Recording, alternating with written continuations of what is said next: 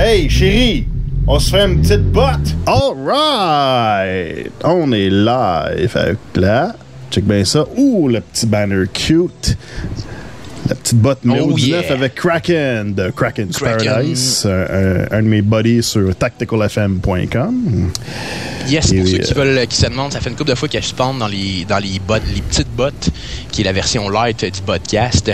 Alors, pour ceux qui se demandent et qui voudraient entendre mon show, ben, vous tapez simplement kpr.tacticalfm.com puis vous allez pouvoir écouter mes podcasts. Là, je suis en préparation pour un 9e podcast, là, éventuellement, là, quand le temps va m'adonner de le faire. Là. Non, mais honnêtement, j'attendais la fin du E3 au moins pour avoir des news juicy côté gaming. J'ai pensé peut-être le faire pendant, mais je me suis dit non, ça n'a pas d'allure pendant. Je vais attendre au moins que ça soit fini puis que toutes les release dates soient annoncées. Ben oui. Ouais, d'ailleurs, en parlant gaming, là, petite tape aparté là, pendant qu'on est live puis que le show est commencé, peut-être mentionner là, qu'il y a Gran Turismo 5 qui est annoncé sur PlayStation 3, mais également, puis c'est la surprise générale, Gran Turismo qui débarque également sur la portable de Sony, la PSP.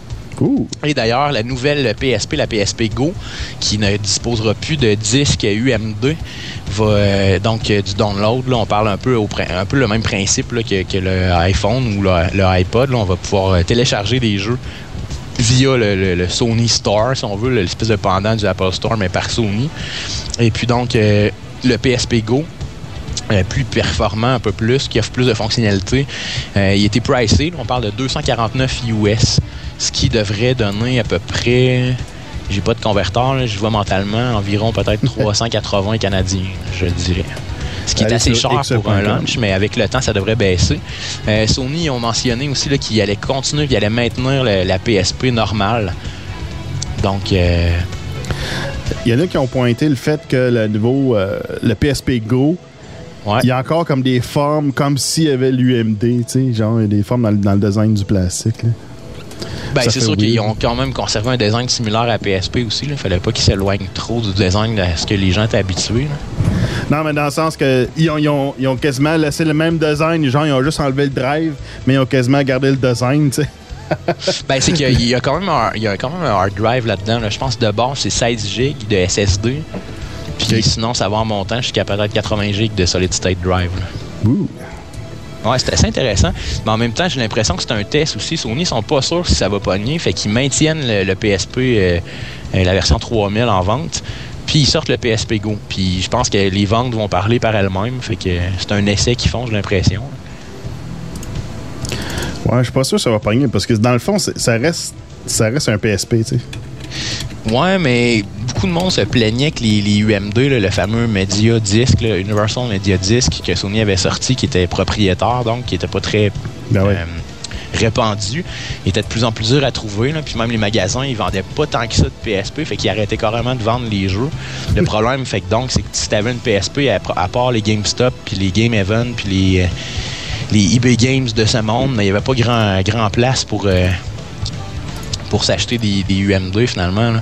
Fait qu'avec le download, ben là, tu vas avoir accès à carrément toute la panoplie de jeux, puis même le back support pour les jeux de PS1 aussi, là, ce qui est intéressant avec cette console-là. Et puis, c'est ça. Sinon, ben aussi, là, on pense aux gens qui restent en région éloignée puis qui ont carrément juste pas accès à des magasins de jeux à côté d'eux autres. Mais avec le online, au moins, tu sais, la haute vitesse se rend même en région maintenant. Fait que... En tout cas, moi, j'ai l'impression, avec les downloadable content, c'est pas mal sur Xbox puis sur PS3. Puis beaucoup de jeux même se vendent, des petits jeux, là, pas des mini-games, mais tout comme, là, se vendent en download, là, à, mettons, 5 ou 10 $. J'ai l'impression que non, je pense que le PSP Go, ça pourrait avoir un certain avenir, là, surtout qu'on voit que le modèle du iPhone puis du iPod, ça fonctionne là, au niveau des jeux puis tout ça. Là. Fait que, tu sais, les consommateurs sont déjà habitués à downloader des applications. Fait que... Puis c'est ça, dans le fond, ce qui arrive, c'est que tu downloads la licence pour l'installer sur ton appareil. Fait que, tu sais, si ton appareil, il fuck, mais après ça, tu peux te reploguer puis le redownloader. Fait que tu perds pas vraiment ton contenu. Tu perds tes save games, c'est sûr, c'est fâchant. Là. Mais encore là, les save games, je pense qu'ils vont supporter des cartes SD puis des trucs externes. Fait que, tu sais, tu mets tes save games pas sur le même disque que tes jeux. Fait que t'as peut-être moins de chances que ça pète, je sais pas. Là. Alright. Fait que c'est ça. Sinon, vite, là, peut-être une autre news de gaming. Là. Il y avait Conan O'Brien. Malheureusement, j'ai pas retrouvé la page. Là. C'était sur Kotaku pour ceux qui me demandent c'est où. Là. C'est parce que là, il y a tellement de nouvelles news qui ont sorti. Fait qu'il y a un shitload à prober avant d'atteindre la fameuse nouvelle. Mais en tout cas, pour les intéressés, là, googlez ça un peu. Là. Conan O'Brien qui s'est fait accuser là, par un internaute là, grâce à YouTube là, qui s'était fait... le gars, en fait, ce qu'il a fait, c'est qu'il a pris des screenshots de l'émission. Et puis le décor, là, pour ceux qui connaissent pas Conan O'Brien, c'est le show qui vire à, je crois, c'est... corrige-moi si je me trompe, Beautrax, je crois que c'était à NBC. Je pense que c'est NBC. Je suis vraiment pas certain. En tout cas, peu importe, c'est un poste américain qui, bref, diffuse un show de fin de soirée, l'animateur étant Conan O'Brien. Et le fait qui est particulier, c'est que le décor fait vraiment penser à Mario Bros. À un point que, justement, il y a un auditeur qui a pris la peine de photoshopper une espèce de avant puis d'après. Donc, on voit le décor original et puis ensuite, on voit la version là, avec les screenshots de Mario Bros rajoutés par-dessus le décor. Puis en tout point, là, les screenshots qu'il a choisis matchent vraiment le décor de Conan O'Brien. Et donc, ça a fait une espèce de polémique, ou en tout cas, ça a suscité un questionnement médiatique. Puis finalement, l'animateur a vraiment lui-même avoué qu'effectivement, le décor avait été inspiré de Mario Bros. Fait que c'est vrai, là, c'est Conan O'Brien, son décor, ben c'est des levels de Mario Bros stylisés. Est-ce que Nintendo va faire des poursuites? Bon, là, il y a Rock qui vit dans le channel qui veut un screenshot. Bah. Je sais pas pour les poursuites. Regarde, c'est inspiré de... Je pense que... Parlez-en en mal, parlez-en en bien, mais parlez-en. Je pense pas que c'est mauvais. Nécessairement.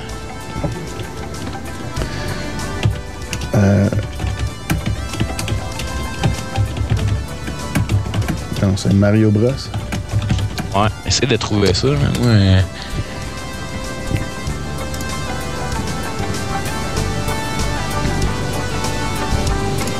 là, on fait un silence en ondes, on est live, c'est vraiment génial. On est très professionnel, oui, pas du tout amateur ici. Non. Please wait while your download is complying. Attends un peu. Mets une musique vraiment à poche, là, on pourrait vraiment dire... Votre appel est important pour nous. Ouais. Veuillez conserver votre priorité d'attente. Mais tu le vois, là? T'as un peu, on va enlever le petit banner pour tout le monde en channel. Yes, c'est en plein ça. T'as le avant puis t'as le après. OK, c'est exactement ça que je parlais. Donc, pour ceux qui sont dans le channel présentement... Ah, mais c'est vraiment ça, hein, calice. En haut, on voit une espèce... Ce qui est plus foncé, là, on voit que c'est comme des on jurerait des morceaux de lever. Puis finalement, en tout cas, on ne voit pas vraiment les détails tant que ça. Là. Mais c'est ça, là, finalement, ça fit. Là. C'est ouais, puis tu sais, l'animateur lui-même est obligé d'avouer qu'effectivement, son équipe de décors s'était inspirée de Mario Bros pour la création des décors. Okay, on voit vraiment, là, regarde, si on regarde l'original, là, ça a vraiment de l'air d'être... ça regarde le nuage Bros, en haut à droite. OK? Tu le vois, là. C'est ça, le gars, il s'est forcé, là, il a vraiment chopé, puis il est allé chercher les bons screenshots au bon moment, puis... C'est puis là, il y a Rock dans le channel qui dit tout ça pour nous, vous êtes trop fin. Ben ouais, mais on se force, là, quand même. Au service de notre auditoire. On a la technologie pour la faire, man. Bon, OK, on se pogne-tu des stories? Yes, c'est l'heure des stories. T'as pas un coup de canon ou quelque chose, un special FX à mettre, là? Oh boy! Une trompette, quelque chose, là, que ça fasse officiel? Je suis pas prête pour ça. OK, on se reprendra la prochaine fois. Ah, on peut se passer le 20e. Hey, c'est le 20e, le prochain coup. Ça va prendre des confettis puis des petites trompettes cheap du Dollarama qui font... Bah! Ben là, faut fêter ça. Bon, là, tu m'as envoyé ça tantôt. C'est une nouvelle weirdo, là. OK, vas-y. OK. C'est un vidéo. Oh, il joue. Ça joue pas? Bon. The fuck is going on? La misère. Choix de la technologie. La technologie. Tu l'as-tu essayé au moins avant? Ah oui, ça jouait. Bon, en tout cas, suivant Next, au pire, on en reviendra. Ah. Better or worse, depending on your point of view. This one is for video game junkies. Retiring Senator George Voinovich used a large poster of, that's right, Pac-Man on the Senate floor yesterday. The Ohio Republican used the poster to talk about the federal debt. Calice. Les posters de Pac-Man pour parler de la dette de Sti. Explique-moi Beautrax, parce que là, je pense qu'il y en a qui se posent des questions dans le channel. Ben, on ne sait pas plus que vous autres. C'est ça. C'est un sénateur qui explique la dette fédérale avec un chart de Pac-Man. C'est que, pour illustrer la quantité de dette fédérale, au lieu de faire une pointe de tarte standard, ils ont pris des Pac-Man. Puis ce qu'il faut comprendre, c'est que dans Pac-Man, plus tu remplissais ton Pac-Man, plus tu devenais comme Super Pac-Man. Là. Puis là, ce qu'il démontre avec son graphique, c'est qu'on s'enligne vraiment pour un Super Pac-Man économique. Là.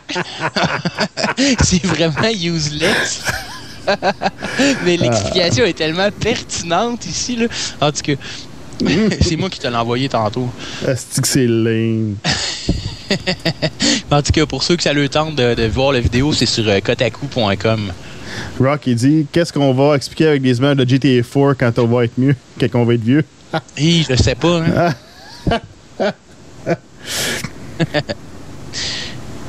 Peut-être avec des screenshots de Hot Coffee. En ce cas, il n'y a pas de Hot Coffee dans GTA 4. Bon, on se parle-tu des stories? Yes, c'est l'heure des stories. T'as stories. Un thème, on va raconter des petites histoires. Comment tu dis ça?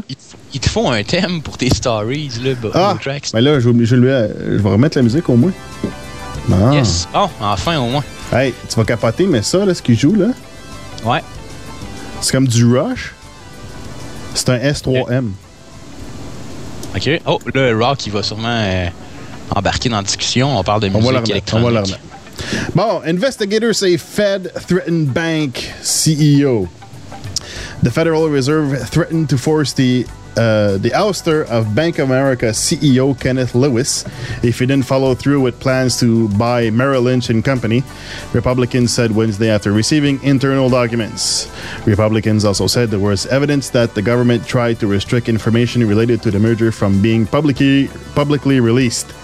Fait qu'on a la Réserve fédérale qui menace un chef de banque s'il n'achète pas Merrill Lynch. Bravo, man. Aïe, ça joue rough, là. Ah, c'est vrai. L'autre qui dit c'est Genesis. OK, en background, c'est Genesis. Fait que c'est une interprétation sur PC en S3M de Follow You, Follow Me. Qui date de 98 à peu près. 96 peut-être. Quelque chose comme ça. C'est hot, hein? In the 90s. C'est fort, les ordis. Ouais. Bon.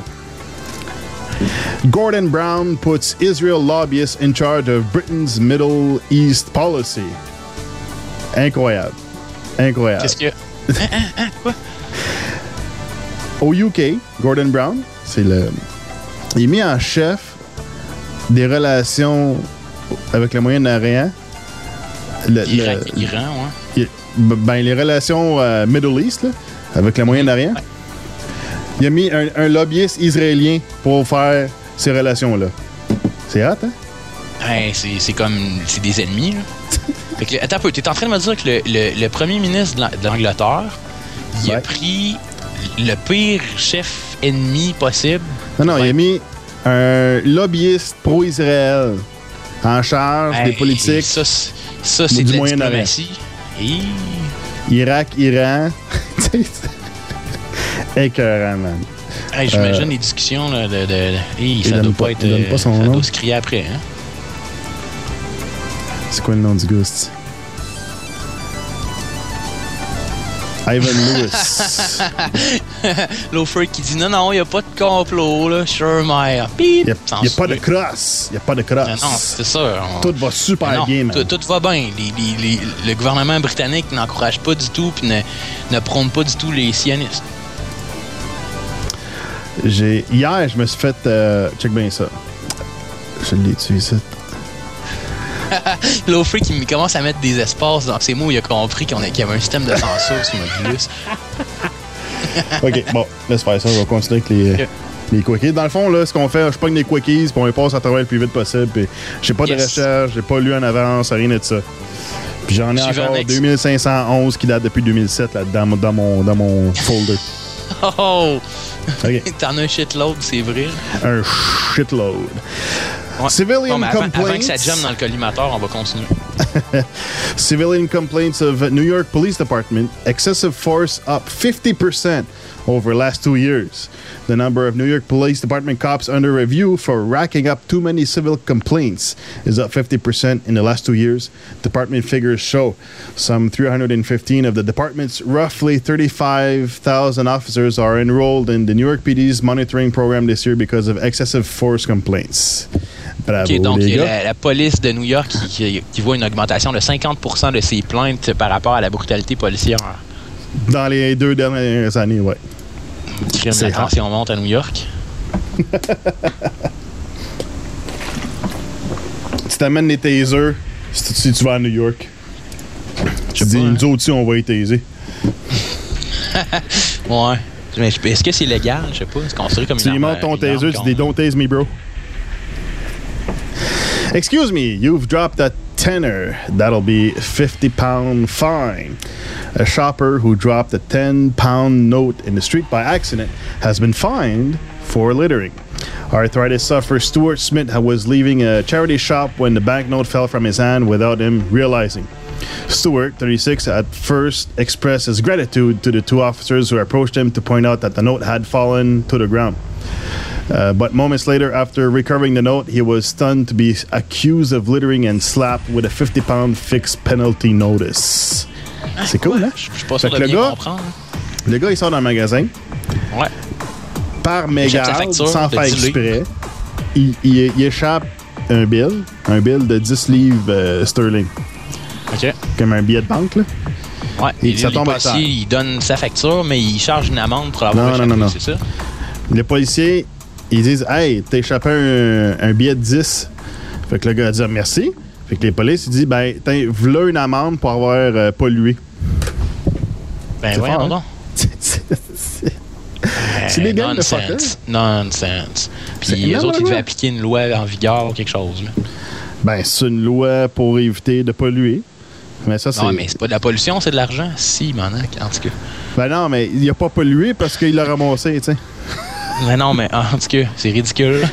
Je comprends pourquoi tu l'as gardé de côté. C'est fait exprès, là. Ouais, il cherche le... J'aime bien le commentaire de Low Freak dans le channel. Gang de pogo. Ouais, c'est clair. OK. Hey, tu sais, les policiers mangent beaucoup de pogo aussi, puis de beignes. On se demande que leur quotient sexuel, des fois, intellectuel, dis-je. Well, you are what you eat. Ouais, c'est ça. J'osais pas le dire, mais là... OK. Fine. Okay. Suivant, next.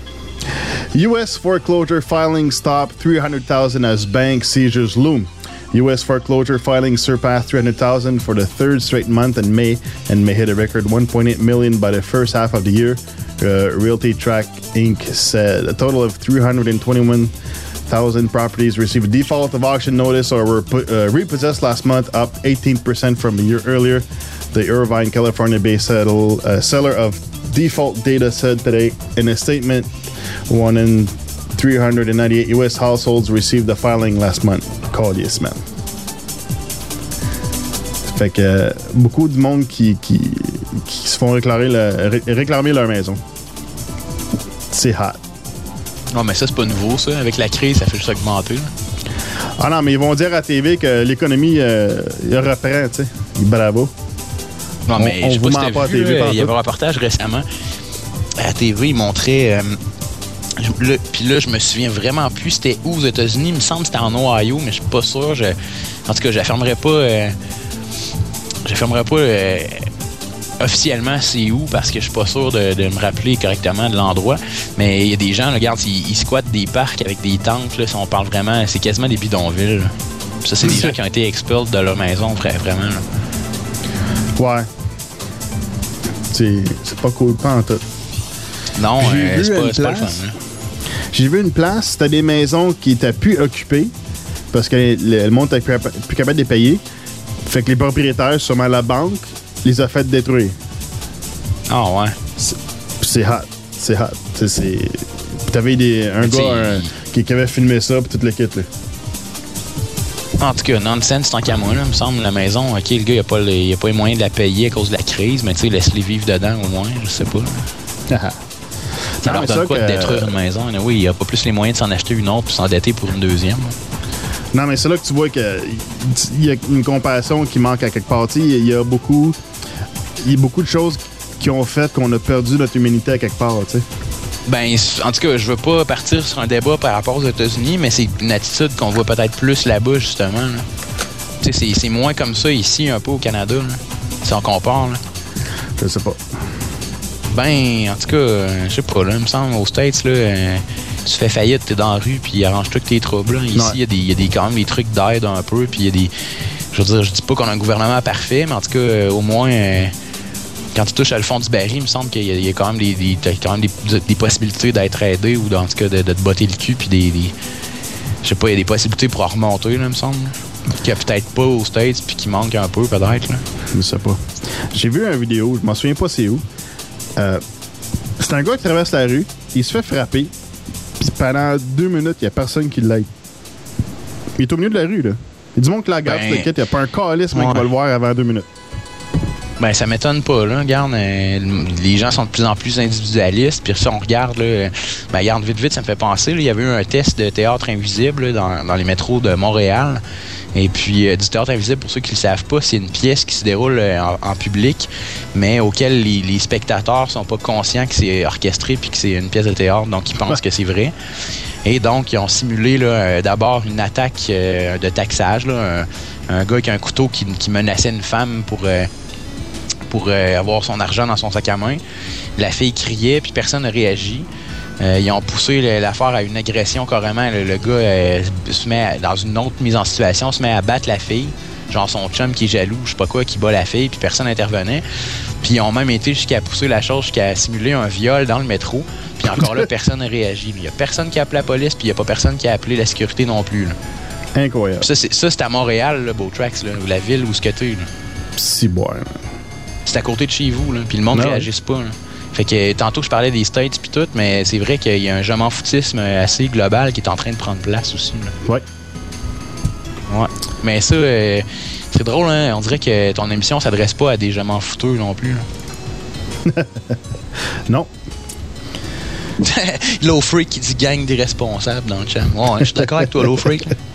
Rock, il dit sont gentils les banques qui nous prêtent de l'argent quand on en a besoin.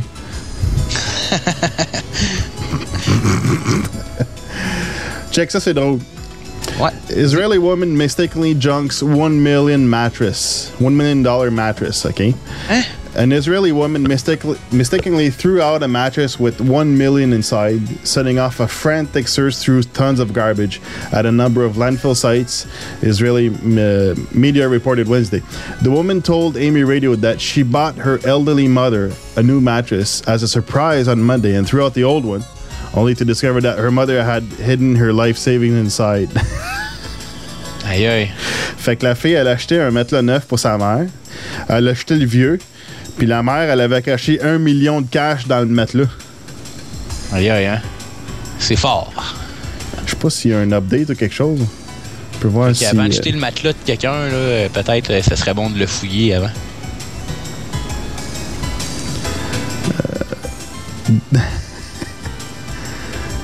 T'es un peu... Je vais te laisser chercher, moi je vais aller chercher... Ils n'ont pas l'air de l'avoir trouvé. Je vais aller chercher du backup liquide. J'en reviens. Okay.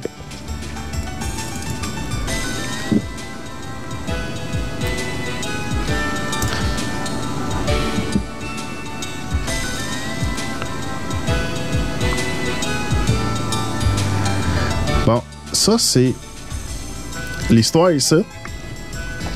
Oups, pas ça. Ok, ça. Racist website linked to alleged Holocaust Museum shooter not registered to him. Fait que les médias y avaient rapporté le gars il avait shooté au musée de l'Holocauste, qu'il y avait un site web. Puis là, ben, quand on regarde le site, sa page web avec le Whois, là, c'est même pas enregistré à lui, comme les médias le disaient. Fait que c'est fort, hein. Mais tu sais, ça, c'est des affaires faciles à checker, ça. Tu sais, pour un rapporteur, il me semble, là, c'est une job facile à faire, ça. Attends un peu, là. Excuse-moi, je viens de revenir. Qu'est-ce que tu dis là? Le gars, il a fait un... Le gars qui est shooté dans le musée d'Holocauste, là. Ouais. Bon, c'était... comment il appelle ça? Un white supremacist. Que c'était connu que c'était un white supremacist. Puis là, il disait que il y avait une page web. OK. Puis tu regardes la page web, c'est même pas enregistré à lui. OK. Tu le vois ici. Sauf que... Ouais, mais là, il a peut-être utilisé un faux nom, quelque chose. Là. C'est pas dans son avantage de mettre ses vraies informations. Ça peut être un gars ou quelqu'un dans l'organisme ou je sais pas trop quoi. Ça peut être... Ça peut être une identité fictive aussi. Là. Ouais, mais tu sais, faut... C'est une petite information intéressante, pareil. Bon, tu regardes, même Rob dans le channel, il dit que son site web personnel, il est pas enregistré à son nom. Non, c'est ça. Que... Ben non, mais n'importe qui peut ne pas enregistrer son vrai nom quand il enregistre son site web. Là. Je vois pas d'accord. Oh, oui, absolument. Tu payes. Je vois pas la polémique dans ta news. Là. Ça, tu payes 10$, tu peux même en fait cacher tout au complet. Que tu n'aies rien. Comme tu peux voir sur podcast.net. Oh! Pour ceux qui veulent vérifier, arin.net. C'est fait un whiz puis checké par moi-même. Check. Ça, cette nouvelle-là, j'étais déçu quand j'ai vu ça. Millionth English word is announced. The millionth word in the English language is Web 2.0. Says a US Web Monitoring Firm. Fait que le millionième mot de la langue anglaise, c'est Web 2.0. C'est même pas un mot, c'est 2 mots. Sinon, c'est un mot puis une version. Attends. Est-ce que... Attends, je suis pas sûr de bien saisir. Est-ce que le millionième mot de la langue anglaise, c'est Web 2.0, entre guillemets, ou ça. Est-ce que le millionième mot de la langue anglaise est Web 2.0? Non, Web espace 2.0. Okay, Web 2.0, c'est un mot dans le dictionnaire. C'est ça que tu dis. Ça a l'air à ça. Ouais, comme dit Rock dans le channel, c'est un terme plus qu'un mot. Ouais, ça se peut. En tout cas, pour moi, en anglais, ils font pas de distinction entre termes et mots. Quand ça a été utilisé plus que 25 000 fois. OK, ça rentre dans les mots. Official Word Status, le Global Language Monitor. Calice. Web 2.0 beat Jai-Ho, Noob, mais c'est plate, là. Ça aurait pu être le nom d'un dinosaure inconnu qu'ils viennent de découvrir ou le nom d'une civilisation qu'on vient de découvrir qui n'existait pas ou qu'on donne un nom ou une sorte de bébite qui est incroyable ou ça aurait pu être une pieuvre géante, là, je sais pas. Mais... Ça aurait pu être de quoi je sais pas, une pièce de moteur ou... non, Web 2.0, c'est assez ordinaire pareil. Hein? Mais ce qui m'intrigue, c'est quoi qui monitor? Searches the Internet for new words. OK. C'est pas comme si, mettons, il gageait, mettons, un certain pourcentage de la langue parlée dans une situation particulière. C'est vraiment carrément sur le net. T'sais. C'est triste. Ouais. Tu peux faire... Au freak, il dit, je voulais voir Barack dans le dictionnaire. Mais Barack, comme tu l'écris, là, ça existe déjà. Ben ouais, quand tu dis, moi, en arrière de la maison, j'ai une baraque. Attends un peu, ta baraque en Obama.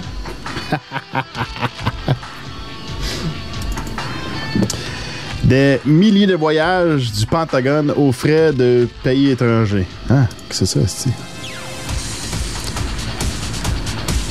Les employés du Pentagone ont bénéficié en 10 ans de millions de dollars de voyages payés par des pays étrangers ou des groupes privés en contrat avec le département américain de la Défense, selon une enquête publiée mercredi. Tu te fais payer des voyages par des intérêts corporatifs. Pas du tout de cross là-dedans. Là. No cross. L'industrie médicale arrive en tête de contributeurs. Ça doit vouloir dire que LOL, Leet, Woot, puis toute la jungle du net sont rendus des mots. C'est ça. Les lolcats. C'est un peu rock, LOL. Je vais le taper dans le chat d'un coup que ça rajouterait une fois plus qui a été utilisé. Ouais, mais il faudrait qu'ils search. Faudrait qu'il soit dans l'application Flash de on sait Livestream. pas, peut-être qu'il m'a glissé searchable à Star avec Google, on sait plus. Ouais, c'est ça. Google est partout! Planquez-vous! Google est là! Ouais. Check bien ça. Dans le secteur privé, l'industrie médicale arrive en tête de contributeurs avec plus de 10 millions de dollars de voyages payés aux pharmaciens militaires, médecins du Pentagone et autres acteurs ayant autorité sur le budget de plus de 6 milliards du département de défense consacré annuellement aux médicaments sur ordonnance. Ah! C'était un peu comme dans la petite botte du 8, on avait le gars du CDC qui était payé une couple de millions là, pour avoir fait la promotion des vaccins là, contre la cochonnerie qui se promène. Encore là, il n'y avait pas du tout de crosse derrière tout ça. Ah! Ben non. Hey. Mais non, c'est juste des bons chumeux qui leur donnent un chèque d'un pour y faire un cadeau de fête. Mais non. Mais tu vois ici, avec l'article des voyages payés par les intérêts étrangers, tu vois qu'ils vont chercher l'argent dans les départements qui l'ont. Ils payent des voyages au monde qui ont les gros budgets. Lowland, il demande. Low Free, excuse, il demande c'est où les voyages. Ah, t'as un peu, on va checker ça. C'est probablement. Ah, t'as un peu. Oups. Non.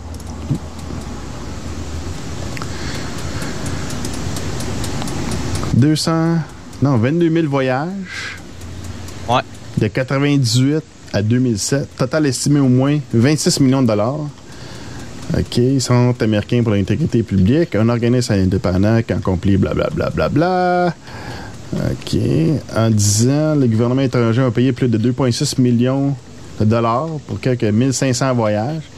Les alliés des États-Unis en Asie-Pacifique sont les plus gros contributeurs. Ouais, puis après ça, on se révolte parce que Pauline Marois se paye un voyage à Cuba avec nos taxes. Non, mais c'est ça. Non, il n'y a pas du tout de rien de louche là-dedans. Hein. Non, mais on peut s'indigner parce qu'après notre argent, ça, on a le droit de s'indigner. Mais après ça, c'est... Dans le fond, moi, je dirais ça serait la responsabilité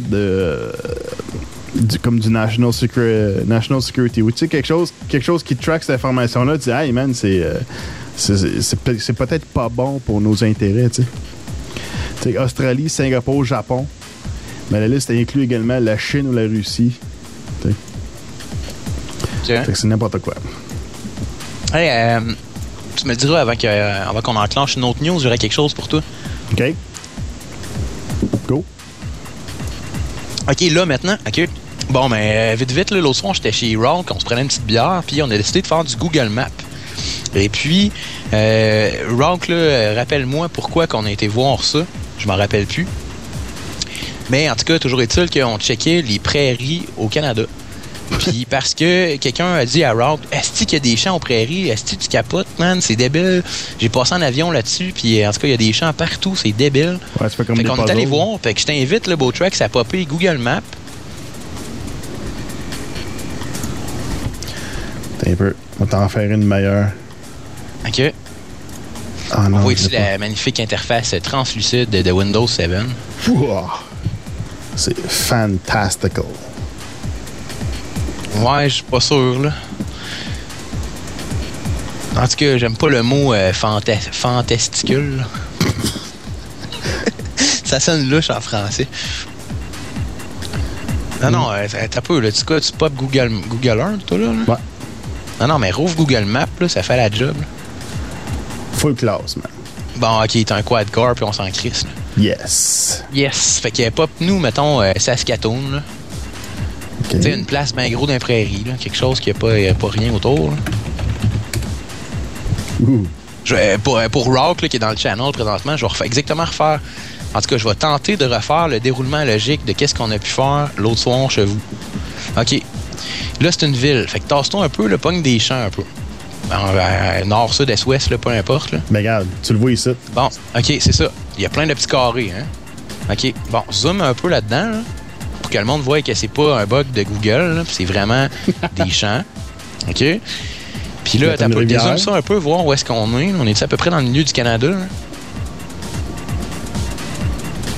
OK. Ouais. On est à peu près dans le milieu du Canada. OK? Alors, zoom ça un peu. OK. Là, va-t'en un peu à l'ouest puis un petit peu à l'est, montrer qu'il y en a carrément du champ là, côte est vers côte ouest. Et si, ouais. Tout ce qu'on voit avec les petits carrés présentement là, sur la vidéo, là, c'est pas de la pixelisation, c'est des champs vus d'en haut. Okay? Oh, wow! Il y en a en tabarnak. OK? C'est hot. Puis check, Rock dans le channel, il dit zoom encore plus, on voit les tracks des tracteurs. Oh ouais, c'est vrai, on s'est promené, on était capable de spotter, pas à toutes les places, là, mais il y a des places qu'on est capable de voir les trails des tracteurs carrément. Là. Ouais, ça prendrait une parce place que avec... la résolution de certains endroits dépend de la hauteur à laquelle l'avion Google a passé quand ils ont mappé. Là. Mais je pense, regarde, tu vois comme cette zone-là, je pense que tu peux zoomer pas pire. Là. Ouais. Si t'es capable de pogner un champ dans ce coin-là, là, tu vas peut-être voir les trails du tracteur. Bon, hein, on en voit, hein? Hein? Des trails de tracteur! OK, non, mais là, c'est assez, là. OK, dézoome ça un peu, là. Puis, fallait que t'as promené est vers ouest, là. Puis, constate la quantité de champs qu'il y a au Canada, dans les prairies. C'est absolument hallucinant, OK? C'est fort. C'est fort, OK? Il y en a un shitload, OK? Vraiment beaucoup. Puis maintenant, si tu descends vers le sud, jusqu'au Mexique, comme dit Rock dans le channel présentement, à partir du milieu plus, là, tu vas réaliser que c'est rien que des champs aussi aux States. OK? Puis quand tu arrives au Mexique, là, OK, ça fait très précis, là, mais encore là, c'est rien que des champs. Puis ça continue l'autre bord au Brésil aussi, c'est rien que des champs. Tout ce que j'ai à dire là-dessus, c'est tabarnak, est-ce qu'on mange donc ben? Puis je sais pas pour vous autres, mais moi, il me semble que je mange pas tant que ça. Fait que je sais pas où c'est que ça s'en va, tout ce bouffe-là, mais puis on l'exporte pas tout, là, on exporte à peine. J'ai checké un peu, là, Rock, c'est vrai. J'ai rechecké online, puis de ce que j'ai pu lire, là, on exporte à peu près juste 25%. Même pas le quart de notre production américaine. On parle de Canada, États-Unis, Mexique puis Brésil confondus. Là. Toutes les trois Amériques ensemble exportent même pas 25%. Là. Fait que ça veut dire que 75% de ce qu'on voit, là, qui est juste des champs, là, c'est consommé en Amérique. Là. Je veux pas du tout soulever un débat sur la surconsommation, là, mais si bon qu'il y a des champs. Moi, d'en voir autant que ça, là, j'en reviens pas. Ah ouais, puis là, Rock qui dit dans le channel tantôt après qu'on ait checké autant de champs, là, un bon quelque chose de vraiment opposite, là, un contraste flagrant, là, c'est d'aller voir, mettons, Tokyo, là, une des villes les plus surpeuplées au monde. Là. OK. Puis, ouais, ça, c'est assez live, là, de voir la quantité de... Là, on voit des champs à perte de vue, puis c'est des champs, là. Mais quand tu checkes Tokyo, là, c'est carrément... c'est du béton, puis du béton, puis du béton. Puis c'est vrai aussi, hein, Rock, il faut le mentionner, là, on checkait Tokyo, puis est-ce qu'il y a des terrains de baseball puis des terrains de golf à Tokyo? Tabarnak. Je sais pas qu'est-ce qu'ils ont, mais ils trippent baseball puis golf là-bas, ça n'a juste pas d'allure. Là. Il y a une place, là, je pense qu'il y a à peu près 6 ou 7 terrains de golf collés. Là. Ça n'a juste plus d'allure. Puis on avait spoté quoi, Rock? Corrige-moi si je me trompe. Là, je pense que c'était une bonne douzaine de terrains de baseball dans le même bout. Là. C'était assez live.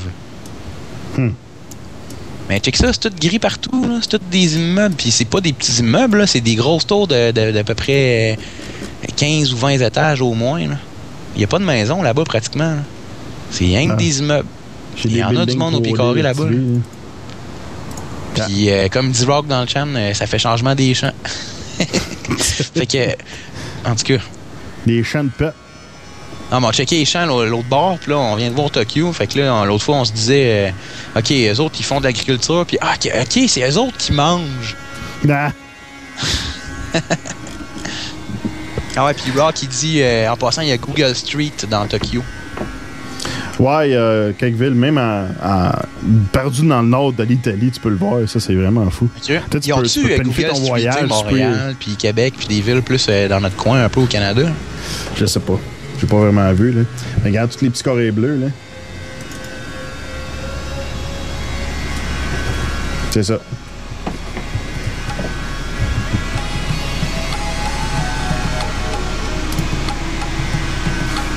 Fait que tous les petits carrés bleus, tu peux cliquer dessus, puis c'est une photo de la place. Fait que c'est fou, tu peux voyager sans voyager. Ouais, c'est assez impressionnant.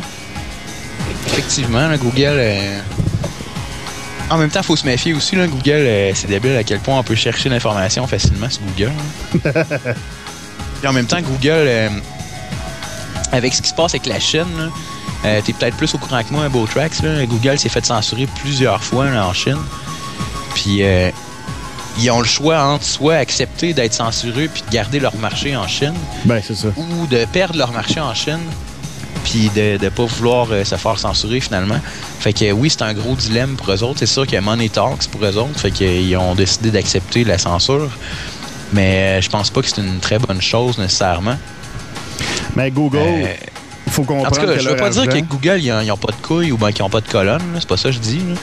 Mais pour une compagnie qui avait comme slogan Don't be evil il n'y a pas si longtemps, je trouve qu'ils sont pas mal evil d'accepter de se faire censurer de même en Chine. Là. Ouais, c'est une façon de le voir. Mais il faut que tu comprennes aussi que Google, la façon qu'ils font leur argent, c'est les Google Ads. Eux autres, c'est les annonces partout dans les search puis dans toutes les pages qui ont les Google Ads, tout le kit. C'est leur cash cow. Attends un peu, je t'arrête 30 secondes. Ça veut dire qu'il y a vraiment des nobles qui cliquent ces pubs, même si c'est marqué que c'est de la pub, puis qui les mettent à part. Là. Oh oui. Je sais pas comment ils font. Ben, c'est pas parce que... je sais pas. Parce que pour avoir des pubs, faut que tu payes en avance anyways. Ah, OK, d'accord. Pour être affiché. C'est ça. OK, c'est pas du pay-per-click, là. C'est du pay-per-view, finalement. Je pense que ça combine les deux. Ça fait un bout, j'avais des annonces online, là, mais ça fait un bout, je fais plus ça, là. Mais c'est... mais quand tu regardes ça, si ils sont censurés en Chine, mais ils ont quand même leurs annonces qui passent, tu sais. OK. Fait que c'est ça qui les concerne le plus. OK. Marc, dans le channel, qui dit que bien intégré, c'est puissant comme pub. Il a fait le test sur un de ses sites. OK, là, il se corrige sur deux de ses sites. Fait que, en tout cas, semble-t-il que Google Ads, c'est puissant comme pub. Là. Ouais. OK. Mais c'est ça, je pense que Google Ads, il n'y a pas un... Quand tu places de la pub, en tout cas, quand tu mets une bannière sur ta page, je pense que il y a comme un Google bot qui analyse un peu les sujets ou les keywords qu'il y a sur ta page, puis qui va adapter de la pub qui va être conséquente un peu au sujet que ta page peut parler. Oui, ça va de soi. OK. Exemple, mettons, je sais pas, toi, tu tripes jardinage, tu fais une petite page sur le jardinage, puis là, Google Ads va te mettre des pubs de graines de jardin ou aux mères de serre ou de plantes à vendre sur Internet, là, ou je sais pas. Là. Plantauction.net, tu sais, je sais pas. Là. Ben, c'est ça. C'est parce qu'ils targetent les annonces pour c'est ça, c'est ciblé, le public cible qui sont sur ta page web. Dans les mêmes sujets. Ouais, ça, c'est intelligent, c'est brillant d'avoir pensé à ça. Marc, il dit, ouais, mais il n'y a pas beaucoup d'annonceurs. Il n'y a pas de compétition, fait que les clics valent rien. Bon. Alright, fin de la petite parenthèse Google. Reprenons les breaking news. En tout cas, c'est pas breaking, c'est plus les news farfelues, on va dire, mettons. Son of KSL executive dies after taser incident. The son of a prominent KSL employee died Tuesday in Washington County after a police officer deployed a taser when the man ran down the road in what authorities called an agitated state. Brian Layton Cardle, 32, was traveling with his wife south on the state road 59 near Hurricane. Une ville qui s'appelle Hurricane. Pas payé ça. Yeah. On Tuesday afternoon. According to KSL.com. What? Where? Near Hurricane. What? Comment pas être confus, là? Hey, t'as-tu vu l'ouragan? Où ça? Ben, à côté de l'ouragan. Mais la ville ou l'ouragan? Ben, je sais plus, là. En tout cas.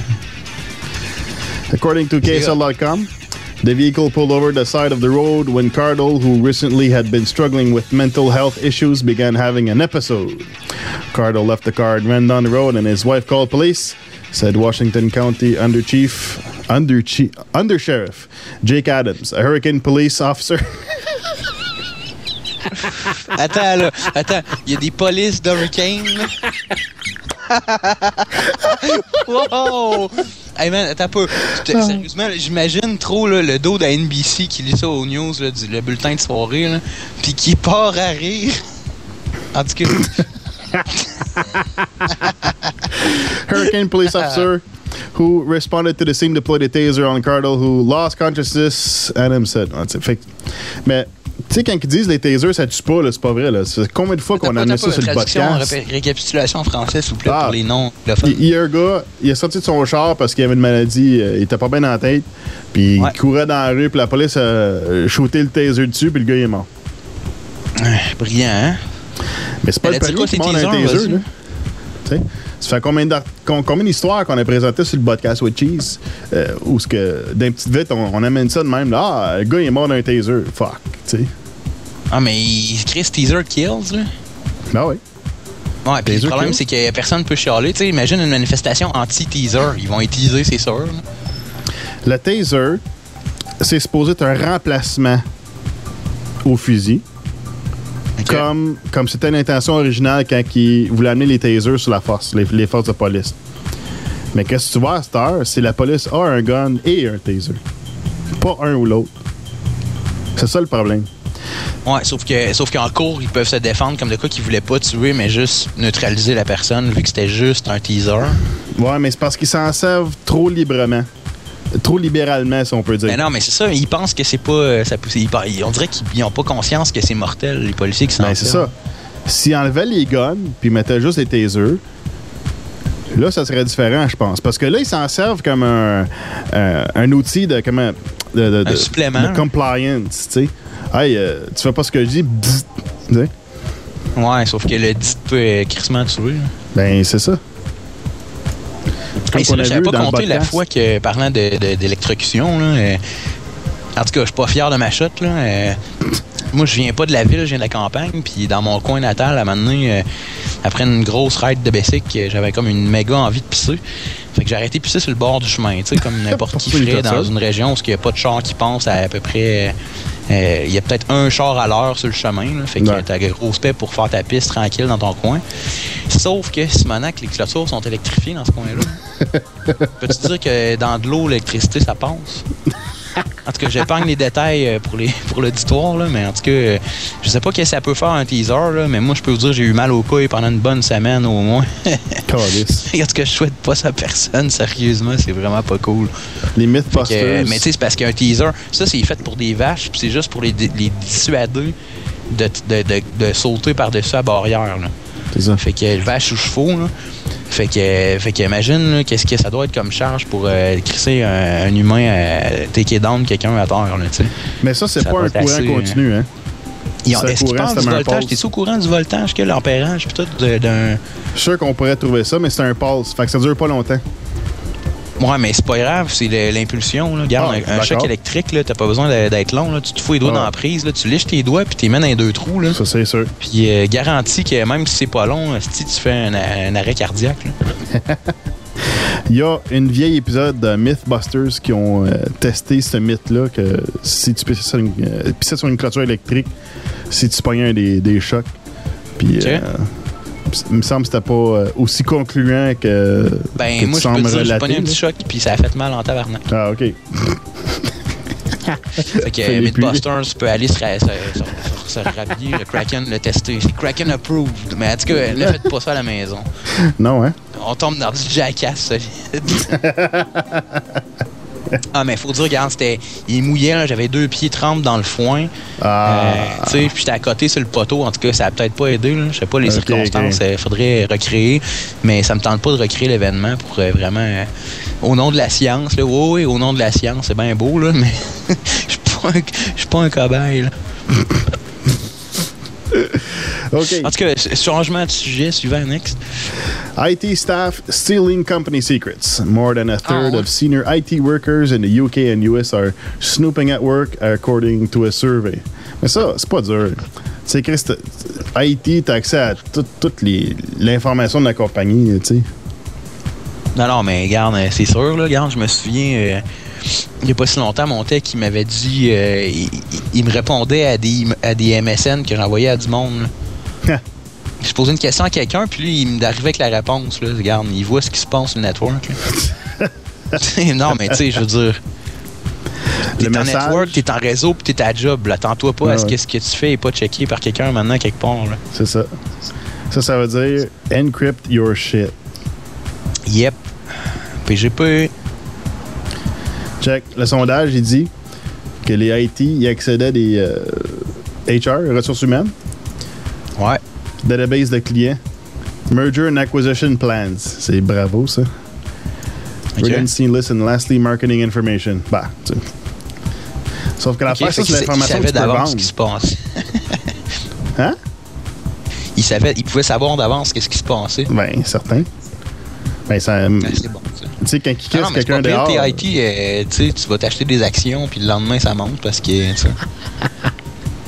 Délit d'initié, tu vas dire. Là. Ouais, peut-être. Oh. Wow. Birds not descended from dinosaurs, say researchers. Birds probably aren't descended from theropod dinosaurs after all, according to controversial new research from Oregon State University. C'est parce que avant, il nous disait qu'à cause des formes des os et toute l'équipe, il y avait certains dinosaures qui descendaient des oiseaux. Non, c'est l'inverse. Certains oiseaux qui descendent des dinosaures. Ouais, je pense que c'est des deux bords.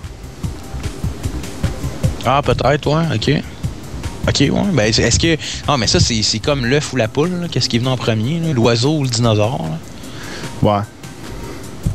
Ben, sûrement mais que même ils dans... disent quoi là-dedans? Là? Continue donc un peu de lire ça. Sûrement que même dans le temps des dinosaures, il y avait... peut-être qu'ils viennent d'un même ancêtre, puis genre, t'avais une branche, t'as un dinosaure, puis l'autre branche, t'as des oiseaux, tu sais. Fait qu'il y avait la même structure d'eau, des os, principalement, tu sais, comme de base, là. Fait que ça se peut qu'il y avait le même ancêtre, tu sais, même dans ce temps-là. Ouais, c'est ça. Un peu. It's been known for decades that the femur in birds is largely fixed. What the Oregon researchers have discovered, however, is that it's this fixed position of bird bones and musculature that keeps the air sac lung from collapsing when the bird inhales. This is fundamental to bird physiology, said Devin Quick, OSU instructor of zoology, when completing his work. Okay, blah, blah, blah, blah. The position of the thigh bone and muscles in birds is critical to their lung function, which in turn is what gives them enough lung capacity for flight. However, every other animal that has walked on land, the scientist said, has a movable thigh bone that is involved in motion, including dinosaurs. T'as un peu. Peut-être manqué un bout là. Pourquoi? OK, oh, OK.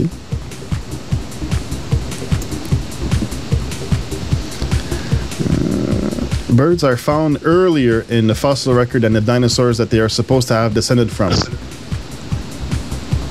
OK, donc il y a des trouvés. Si je comprends bien, corrige-moi si je me trompe, Bobo Tracks, il aurait trouvé des ancêtres d'oiseaux en tant qu'oiseaux avant des squelettes de dinosaures. Là. Ouais, c'est ça qui daterait d'avant les dinosaures.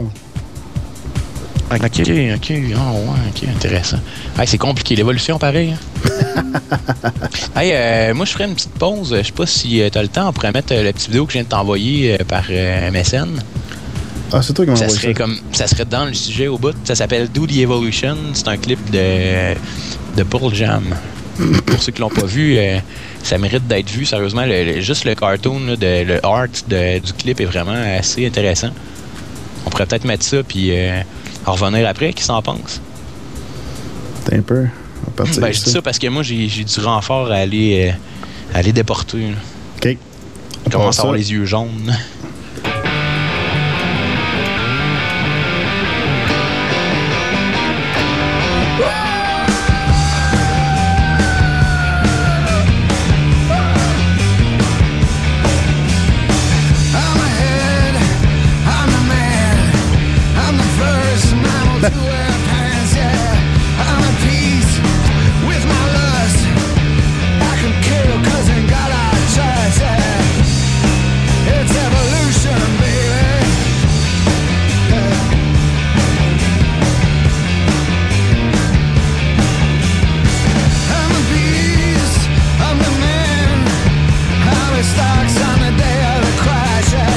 On the lunch, I'm a truck, all rolling hills.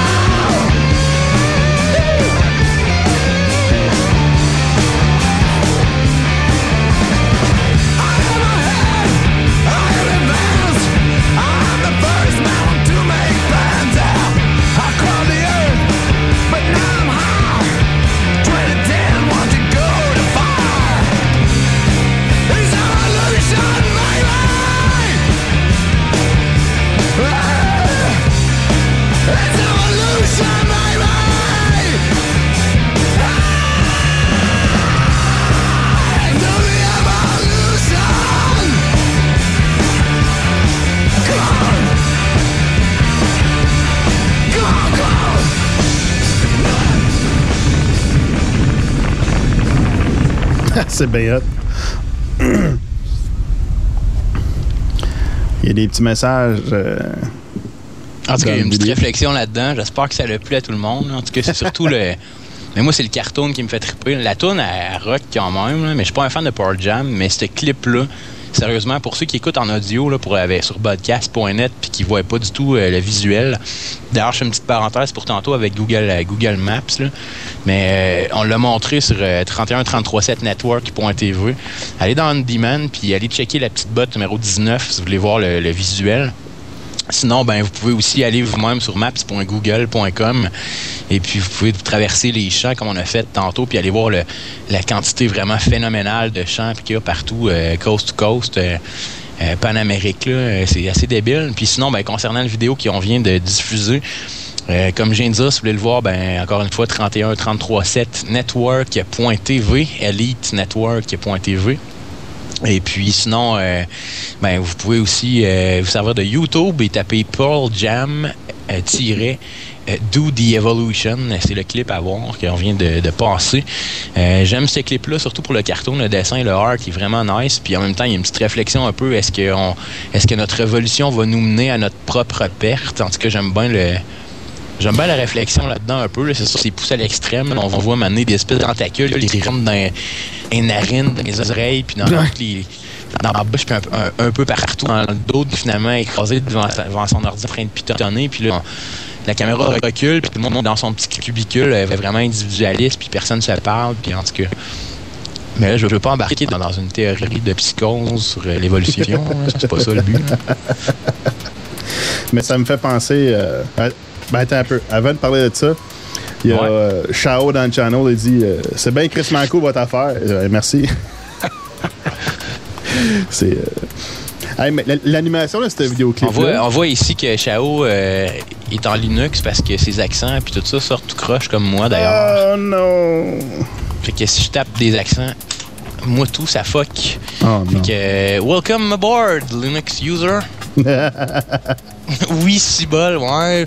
On voit tout de suite que Mogulus n'est pas en UTF-8. Calice. Là, l'animation de cette vidéo-là, ça me fait penser, et comme le style et la qualité, ça me fait vraiment penser comme le film Akira. On dirait que c'est les mêmes animateurs. Ouais, ça ressemble un peu, j'avoue. C'est juste des détails qui font vraiment penser que c'est pareil, tu sais.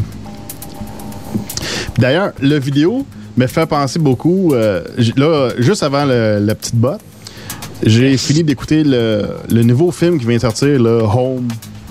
Ouais, puis moi tes commentaires, vas-y, live, vas-y. OK. C'est d'abord, explique c'est quoi le film un peu avant qu'on ait tes commentaires. Le film Home. Tu peux, hey, t'as pas sur YouTube, il n'y a pas un trailer ou quelque chose? Montre-nous le trailer, au moins qu'on sache un peu. Puis ensuite, tu peux peut-être nous donner tes commentaires. Channel au complet.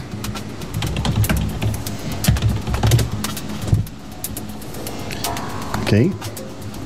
Home Project. Elle a dû mettre trailer. Ah, mais check ça sur leur channel, là. Ouais, mais c'est parce que là, on verra pas grand-chose. Là. Ça a l'air assez huge. Là. Ah, OK. OK, j'ai rien dit. C'est pas super. Dans le channel, il y a Marc qui demande si le film est gratuit. Oui. Tu peux le regarder gratuitement si tu as des plugins comme Video Download Helper dans Firefox. Tu peux même le downloader. OK. Sens ça un peu, ouais, merci. Je pense que... Chao, il dit que c'est il ou elle, je sais pas. Là. Ouais, jusqu'au 14, effectivement. Il dit jusqu'au 14 juin, c'est ça, c'est disponible jusqu'au 14 juin. Ouais. Il qui dit, bon, ben, Chao, il dit que jusqu'au 14 juin, on peut écouter ça gratuit en ligne. Ah non, là, il sème le doute. Ou elle. Ah. On va dire it. It. Regarde, le film, là... Il n'y a pas de neutralité en français. Hein? En tout cas. Le film, il est beau en crise. À regarder, là, c'est quelque chose. OK? C'est bien fait, là. Sauf qu'il y a encore des énormités qui disent un peu comme le film d'Al Gore, tu sais. Fait que c'est juste ça qui est crissant, là.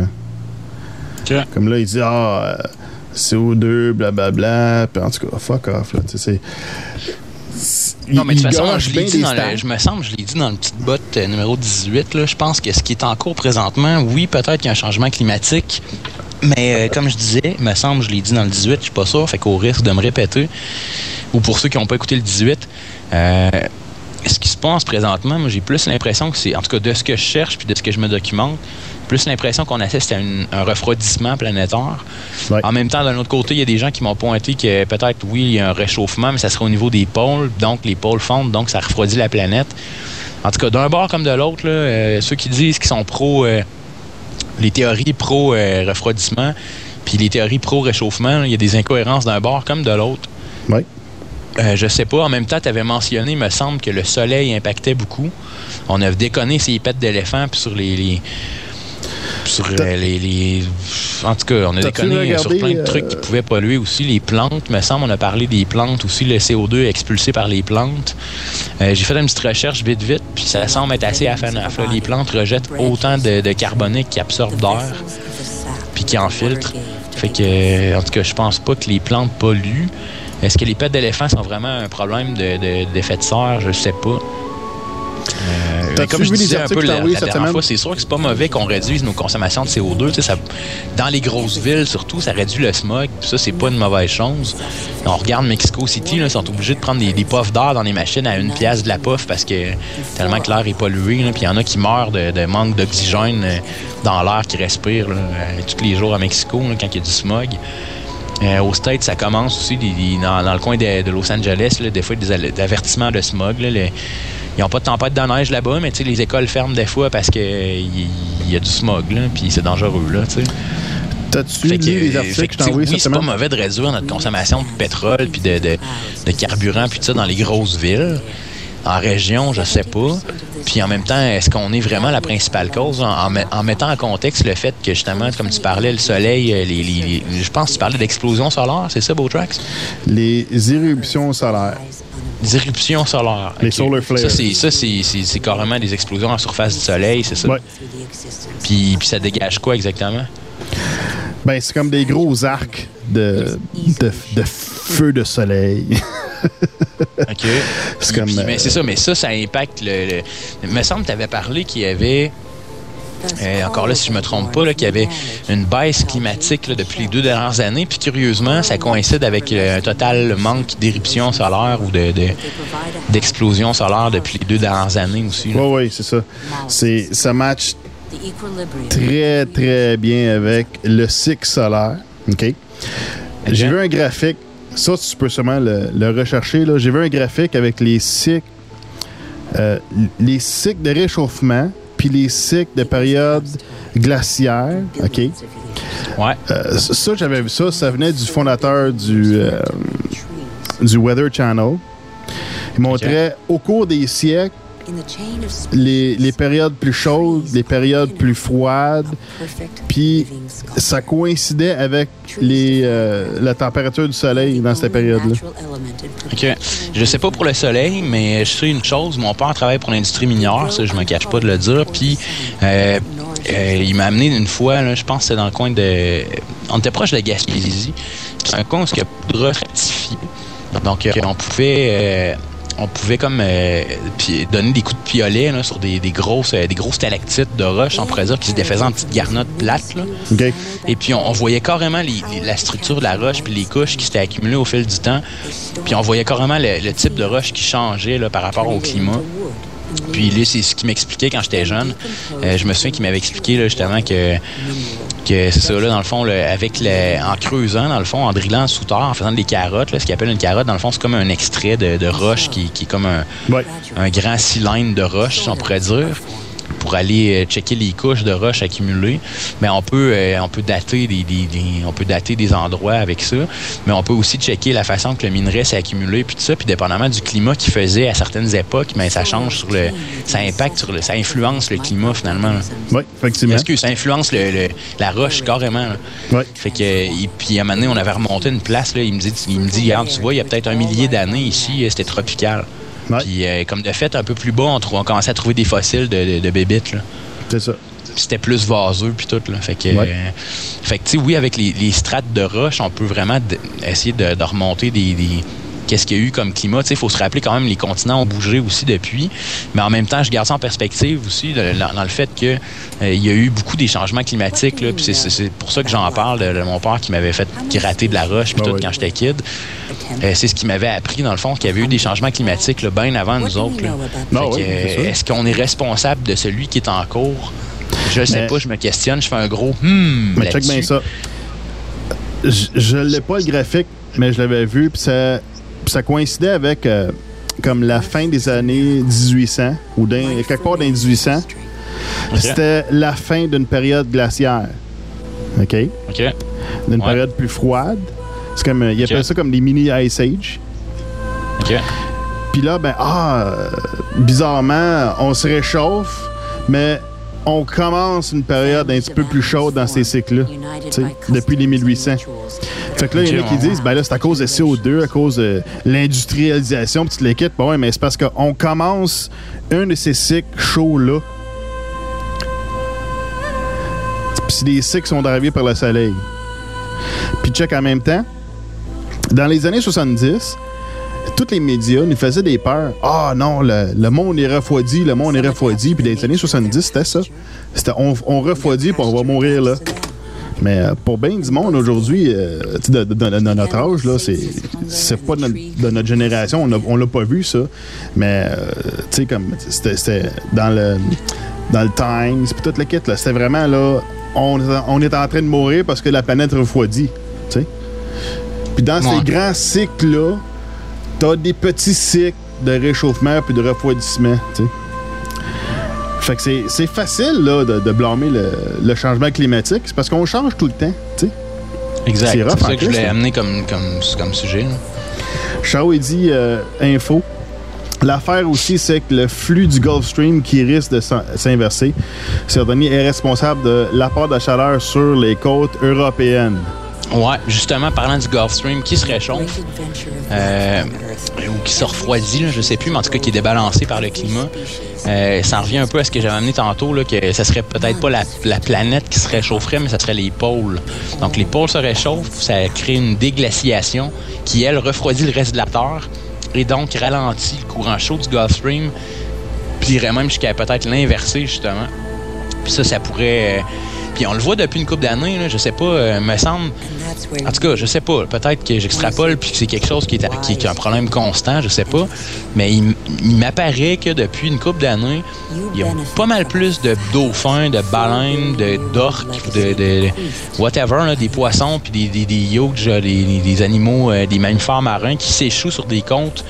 Il me semble qu'il y a pas mal plus de trucs de même qui arrivent depuis une couple d'années que quand j'étais kid, ou bien peut-être qu'ils en parlent plus. Là, c'est vrai qu'il y a la surmédiatisation qui arrive là-dedans. Peut-être que ça... Je sais pas, peut-être que ça... Tu sais, on en parle plus, mais ça arrive pas plus nécessairement. Là. C'est un peu comme les ça, je me souviens d'avoir vu quand j'étais kid. C'est plus médiatisé maintenant, mais est-ce qu'il y en a vraiment plus? Je pense qu'il y en avait peut-être même plus à l'époque, mais c'était juste moins médiatisé.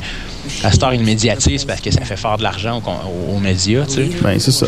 Tout est jusqu'à quel point, tu sais, c'est ça, il faut pas embarquer dans le manège médiatique. Là. Moi, j'essaie de garder une grosse distance là-dessus, tu sais. En même temps, je veux pas, on est un média, puis tout ça, mais je pense que... Puis c'est pour ça que j'ai embarqué avec BoTrax pour lui faire des petites bottes de temps en temps. C'est qu'on essaye, en tout cas BoTrax surtout, puis après ça, Test-Demi embarqué, puis les deux ensemble, ils essayent vraiment d'avoir un œil critique sur n'importe quelle news. Donc, des fois, on en rit, puis tout ça. Puis des fois, c'est même évident là, d'être critique. Là, c'est comme, ben non, il n'y a pas du tout de crosse là derrière tout ça. On est un peu sarcastique, puis ça. Mais je pense que l'idée, c'est d'amener un recul puis un sens critique un peu. Chose que la plupart des gens font pas. Puis quand ils écoutent les news, ben c'est comme tout cul dans le bec. Puis c'est vrai, ils l'ont dit à la TV. Il n'y a personne qui remet ce que la TV dit. Il n'y a personne qui remet en question ce qu'ils disent à la TV. Là. C'est ça le problème, je pense. Puis c'est ça. Puis côté changement climatique, ben il n'y a pas de consensus vraiment. T'sais, est-ce qu'on est en réchauffement ou en refroidissement? Je sais pas. Moi, je vois ça à FNAF. Là, regarde, les pôles se réchauffent, ça refroidit le reste de la Terre. Il me semble que c'est logique, mais en même temps, il n'y a pas juste nous autres là-dedans, puis il n'y a pas juste notre activité humaine. C'est vrai qu'on est crissement beaucoup sur la planète. Là. Ça impacte pas mal plus que ça a pu l'impacter il y a peut-être 400 ans. On a pété le 7 milliards cette année. Là. On approche du 8 déjà. Puis... Ouais. Sauf qu'en même temps, les pays qui sont surpeuplés, c'est pays pauvres, puis c'est pas les plus polluants nécessairement. On est des pays industrialisés, puis c'est nous autres qui polluent le plus, mais on n'est pas nécessairement les plus pollués non plus. Là. Fait que je sais pas. En tout cas, les films dont un peu le caractère environnemental puis tout ça, oui, ça peut être bon de les écouter, mais je pense qu'il faut rester critique quand même. C'est pas parce que c'est un documentaire que c'est vrai. Il faut checker aussi qui a fait le film aussi, par qui c'était produit, les réalisateurs. Quand vous checkez un documentaire, là, ceux dans le channel, puis ceux qui écoutent en reprise aussi, là, sérieusement, je vous conseille fortement de checker le générique pour voir au moins le réalisateur, le producteur, puis qui est derrière le film un peu. Là. Parce que c'est ça, souvent on peut se rendre compte que finalement c'est de la propagande ou c'est des lobbyistes là, justement qui vont essayer de se graisser à la patte en faisant peur à du monde. Check. Le film Home rapporte ce que je pense certains vrais problèmes. D'autres problèmes, c'est pas vraiment des problèmes. OK? Ben vas-y. Comme là, c'est parce que là, je te suis. Là. Il parle de nous autres qu'on fait des activités qui dégagent du CO2 puis que ça a été prouvé au cours des siècles avec comme disait des carottes. Il avait pris des carottes dans les glaciers qui dataient de plusieurs siècles puis il voyait que les températures élevées, quand les températures montaient, le CO2 suivait la température. Le CO2 n'était pas avant la température. C'était pas le CO2 qui causait la température. OK, c'est l'inverse. Puis c'est comme j'avais dit dans le... Oui, c'est ça. Puis ça, c'est dans le film que tu peux voir ça, The Great Global Warming Swindle. OK? C'est un peu une réplique directe au film de Gore. Puis quand tu regardes Gore, qui 2 ans avant la sortie de son film, il avait créé une compagnie de crédit de carbone, puis c'est lui qui reçoit l'argent, tu sais. Faut se poser des questions. C'est hot, là. Ouais, c'est ça. Il y a toute une game politique puis une game monétaire derrière tout ça aussi. Il ne faut pas se faire d'idées. Encore après-midi. OK, après-midi, je reviens d'une entrevue et puis je reviens chez nous, j'ai une cigarette en main, tout, pour dire dépanneur, bang! Il y a une fille de Greenpeace qui me tombe dessus puis qui se met à me poser plein de questions. J'aurais pu crisser mon camp, mais elle est arrivée avec des arguments. Fait que je me suis dit, quelqu'un qui prend la peine d'argumenter, c'est quelqu'un qui mérite d'être répondu, même si je suis pas d'accord. Fait que j'ai pris la peine d'argumenter, moi aussi. Puis encore là, elle me sortait des grosses affaires de théorie de réchauffement planétaire puis tout. Moi, j'ai expliqué le contraire. J'ai dit, ouais, mais il y a aussi une théorie présentement qui dit qu'on est en refroidissement global. Puis j'ai expliqué les détails. Sérieusement, je suis content de ma shot parce que je l'ai fait se questionner elle-même. Okay? Parce qu'elle était vraiment extrémiste, Greenpeace, puis tout, puis pro-recyclage, puis tout. Encore là, elle m'incitait parce que les autres, dans le fond, ils étaient là pour inciter le monde à recycler. Fait que là, j'ai dit, ben écoute, c'est bien beau de recycler, mais le problème, c'est pas que le monde recycle pas. Le problème, c'est que les usines de recyclage, eux autres, recyclent pas assez.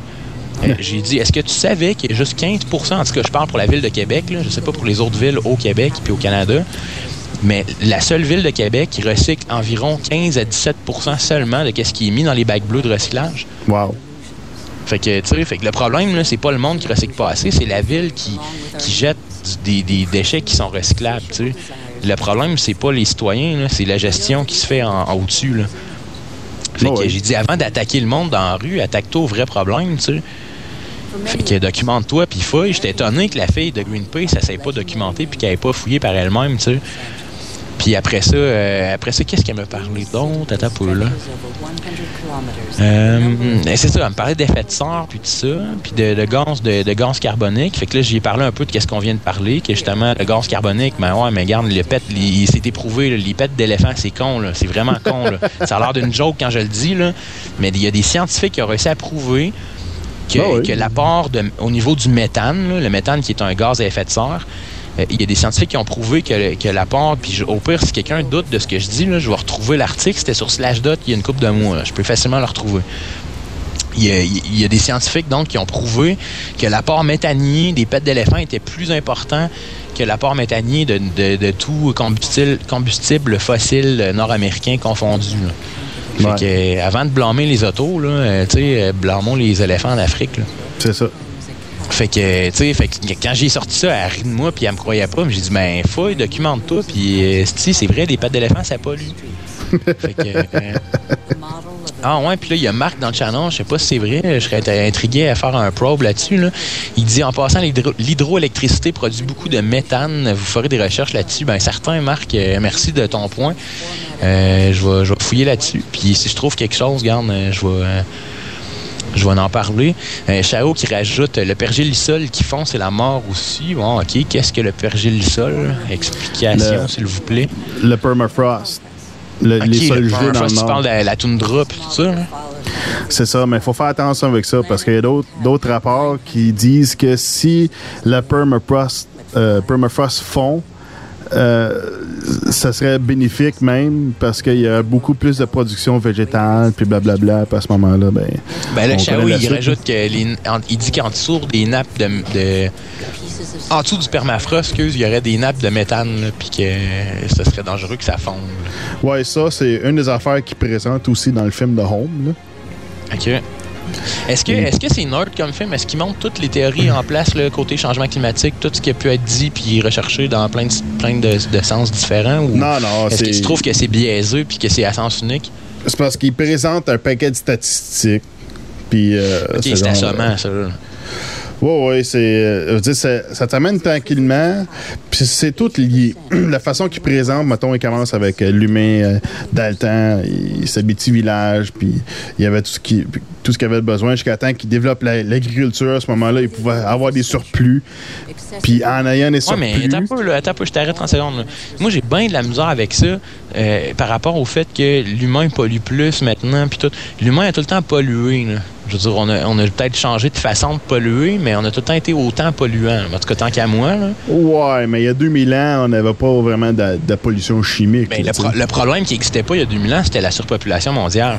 C'est ça qui n'existait pas il y a 2000 ans. Là. Le problème, c'est qu'il y a beaucoup plus d'humains sur la Terre qu'avant. Là. C'est vraiment ça. C'est juste ça le problème. Là.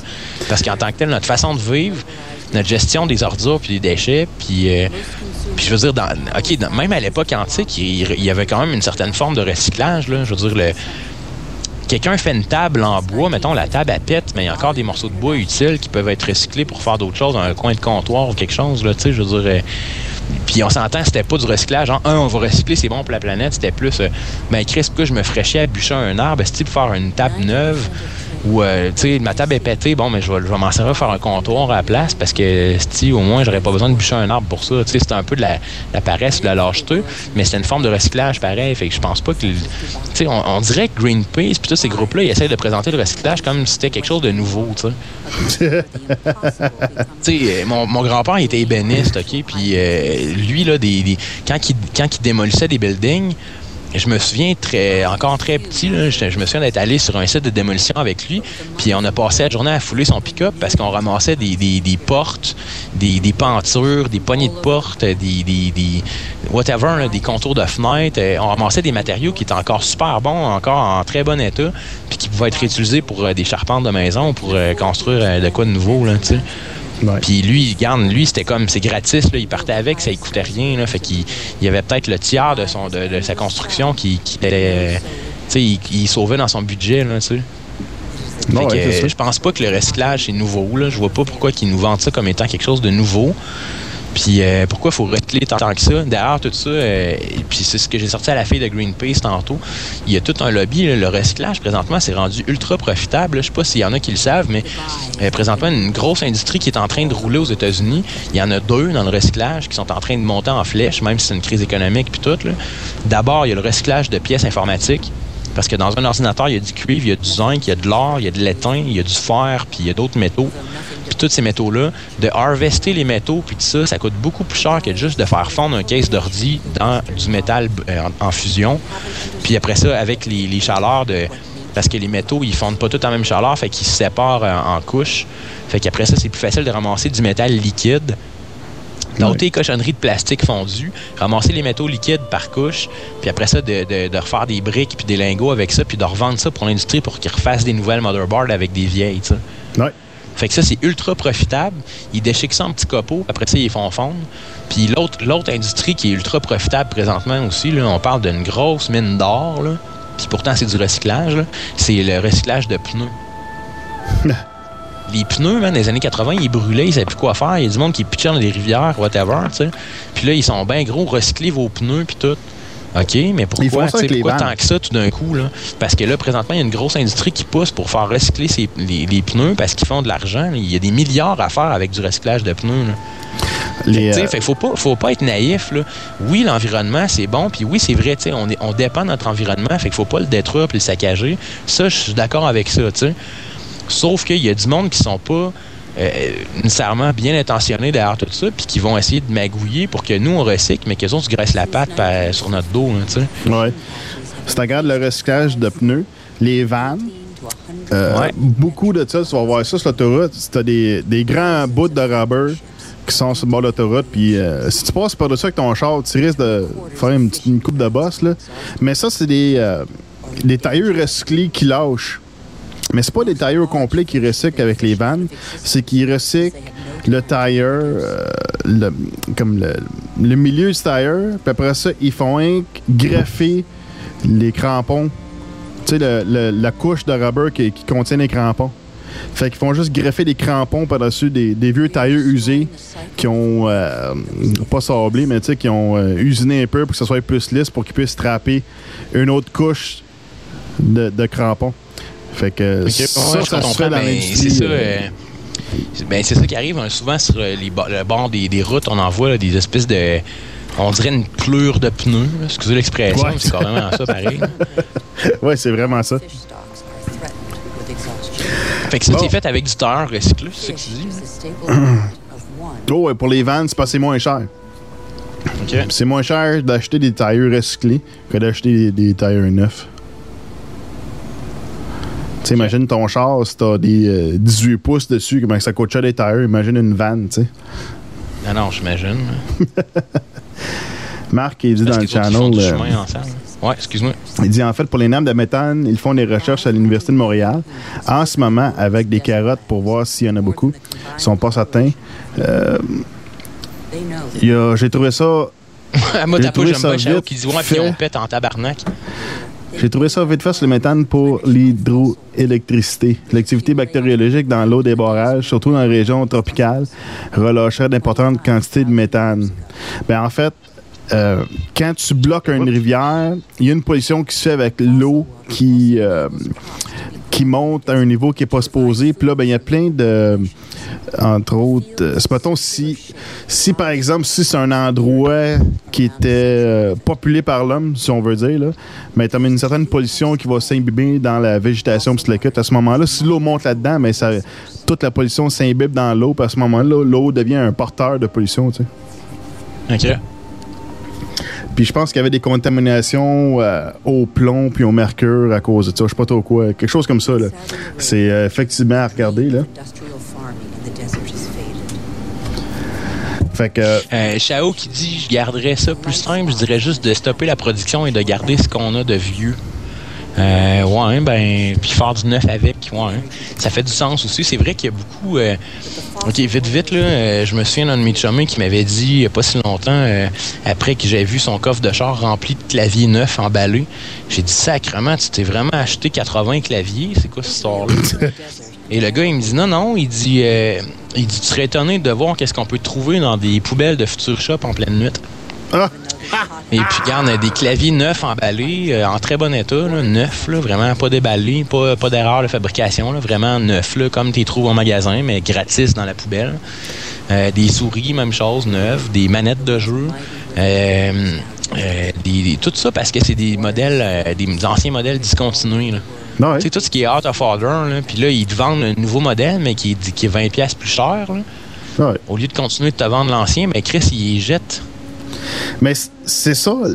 Fait que, tu sais, il y a quand même un esti de gaspillage qui se passe présentement. Là. Ouais.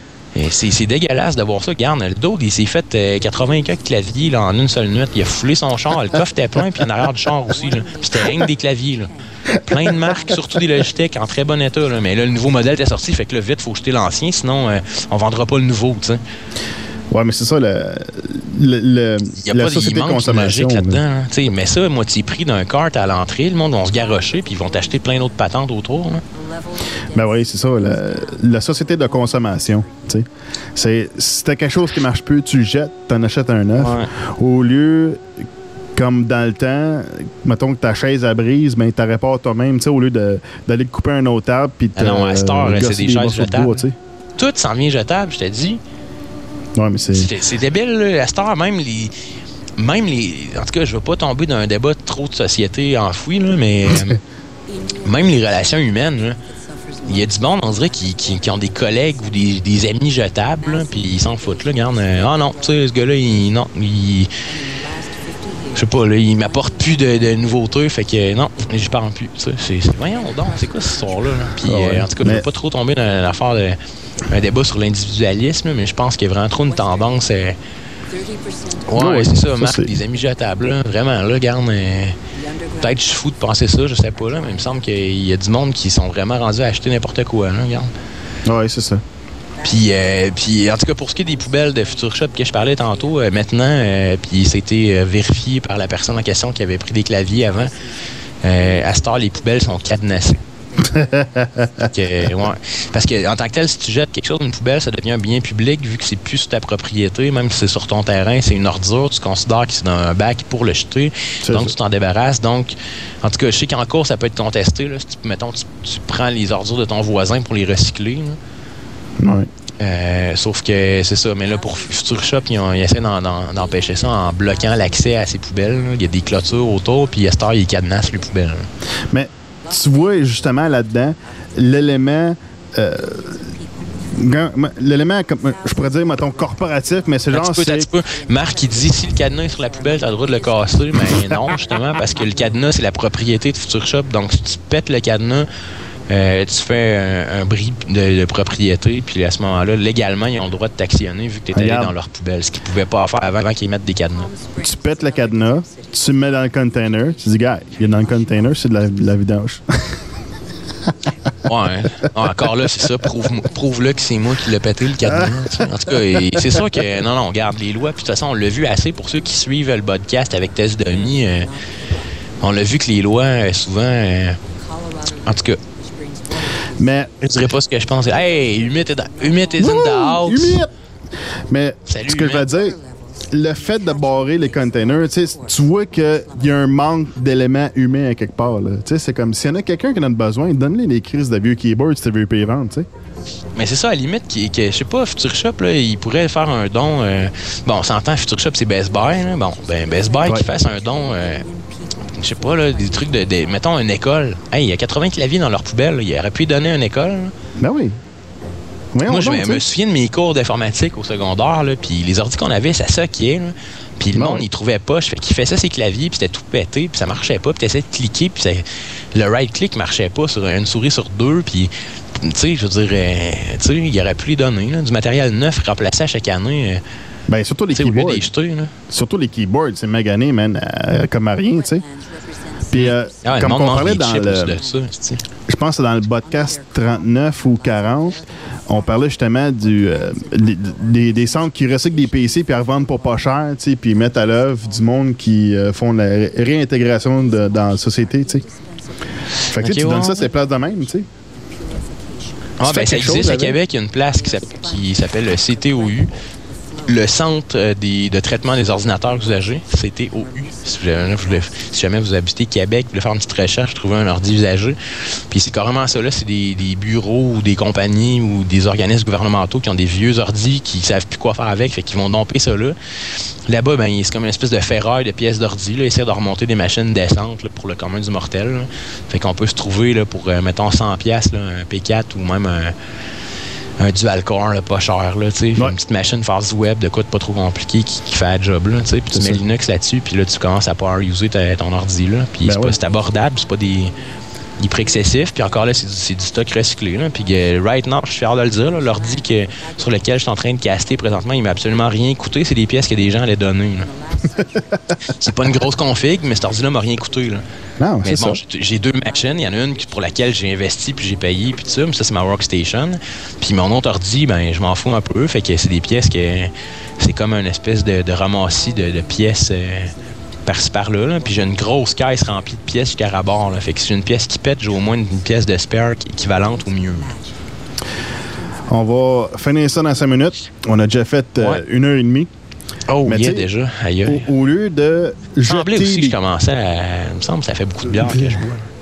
Mais le point, c'est au lieu de jeter des keyboards, au lieu de les jeter, puis faire de la vidange, puis crisser ça quelque part dans un landfill, mais tu sais, t'es done. Tu sais, c'est super simple à faire, là. Puis ça prend une décision du management en haut de Best Buy pour décider ça, puis ça va se faire, tu sais. Mais ils le feront pas parce qu'ils perdent du profit potentiel. Ouais, mais c'est ça, il y a quelque chose qui marche pas bien. Non, mais je sais pas, tu donnes ça à une école, puis tu dis à toutes les éditions au début de l'année, hey, vos claviers viennent de chez Best Buy. Tu sais, je sais pas, déjà, tu fidélises une clientèle éventuelle, peut-être. Ouais, mais regarde, pas juste ça. Sûrement, qu'est-ce que tu donnes en charité, tu peux avoir des réductions d'impôts puis des déductions de taxes. Fait que tes produits que tu vends plus, que tu as acheté anyways, donne-les, puis avoir pas des réductions regarde, on parle exactement. Ça, c'est des solutions concrètes. Là. Ben oui. Moi, je trouve Greenpeace, il se rentre le doigt dans l'œil jusqu'au coude là, en chialant sur le monde. Recycler. Tabarnak, esti, ben vaut que je recycle. Le centre de recyclage à Québec, il traite pas tous mes déchets recyclables au complet, tu sais. Ouais. Fait que, tu sais, je continue de recycler quand même, mais tu sais, est-ce que ça donne vraiment quelque chose? Je sais pas. Puis, en tout cas, je trouve qu'il y a des groupes environnementaux, des hystériques environnementaux que je dirais, là, parce que quand même, Greenpeace, c'est pas des hystériques, là, ils sont quand même modérés. Là. Mais tu sais, il y a vraiment du monde qui sont pas dans Greenpeace, là, mais qui sont prêts à mettre des bombes en pleine forêt pour pas... Ils sont prêts à sniper des bûcherons quasiment, là, tu sais, le monde un peu extrémiste, là. Mais c'est ça, ce monde-là, il pense pas aux solutions concrètes puis tout ça, là. Tu sais. Tu regarderas l'épisode de Bullshit fait par Penn and Teller sur le recyclage. Il présente des idées pas mal intéressantes. Attends pas, vite, il y a Chao dans le chat qui dit que Greenpeace, en tout cas, on dira pas, là, c'est censuré, que comme quoi Steven Guilbeault, il fait 3000$ de l'heure pour jaser dans des écoles, selon ce que Chao sait. Ben, ça serait à vérifier. Mais non, encore là, c'est ça, regarde, c'est un représentant, puis il parle, puis tout, puis c'est un... Je sais pas, regarde, il vient de... Ben, comme bien des conférenciers.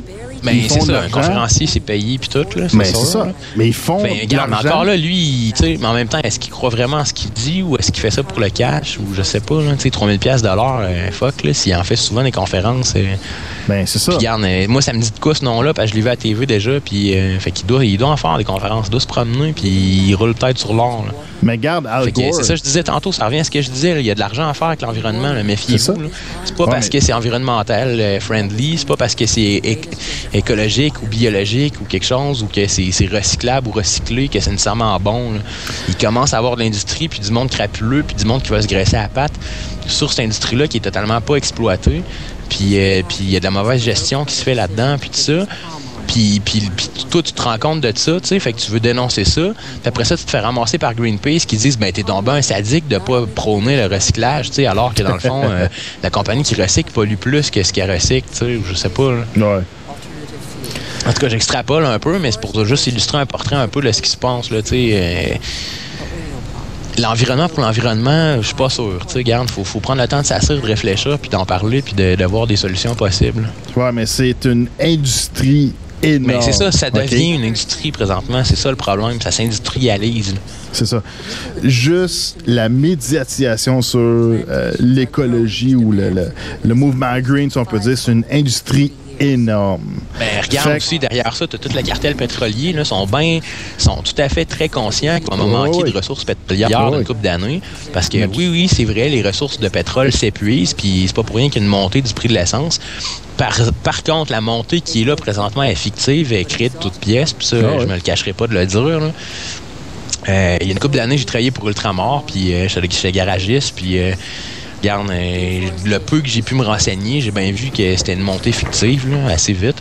Puis, ben c'est ça, regarde, il y a une montée qui se fait, oui, effective, mais il faut se poser des questions. Tu sais, pourquoi? Ah ben, à qui ça profite? Ben, ça profite aux multinationales pétrolières parce que ces autres sont en monopole, fait qu'ils sont morts de rire de monter le prix, le monde continue de payer.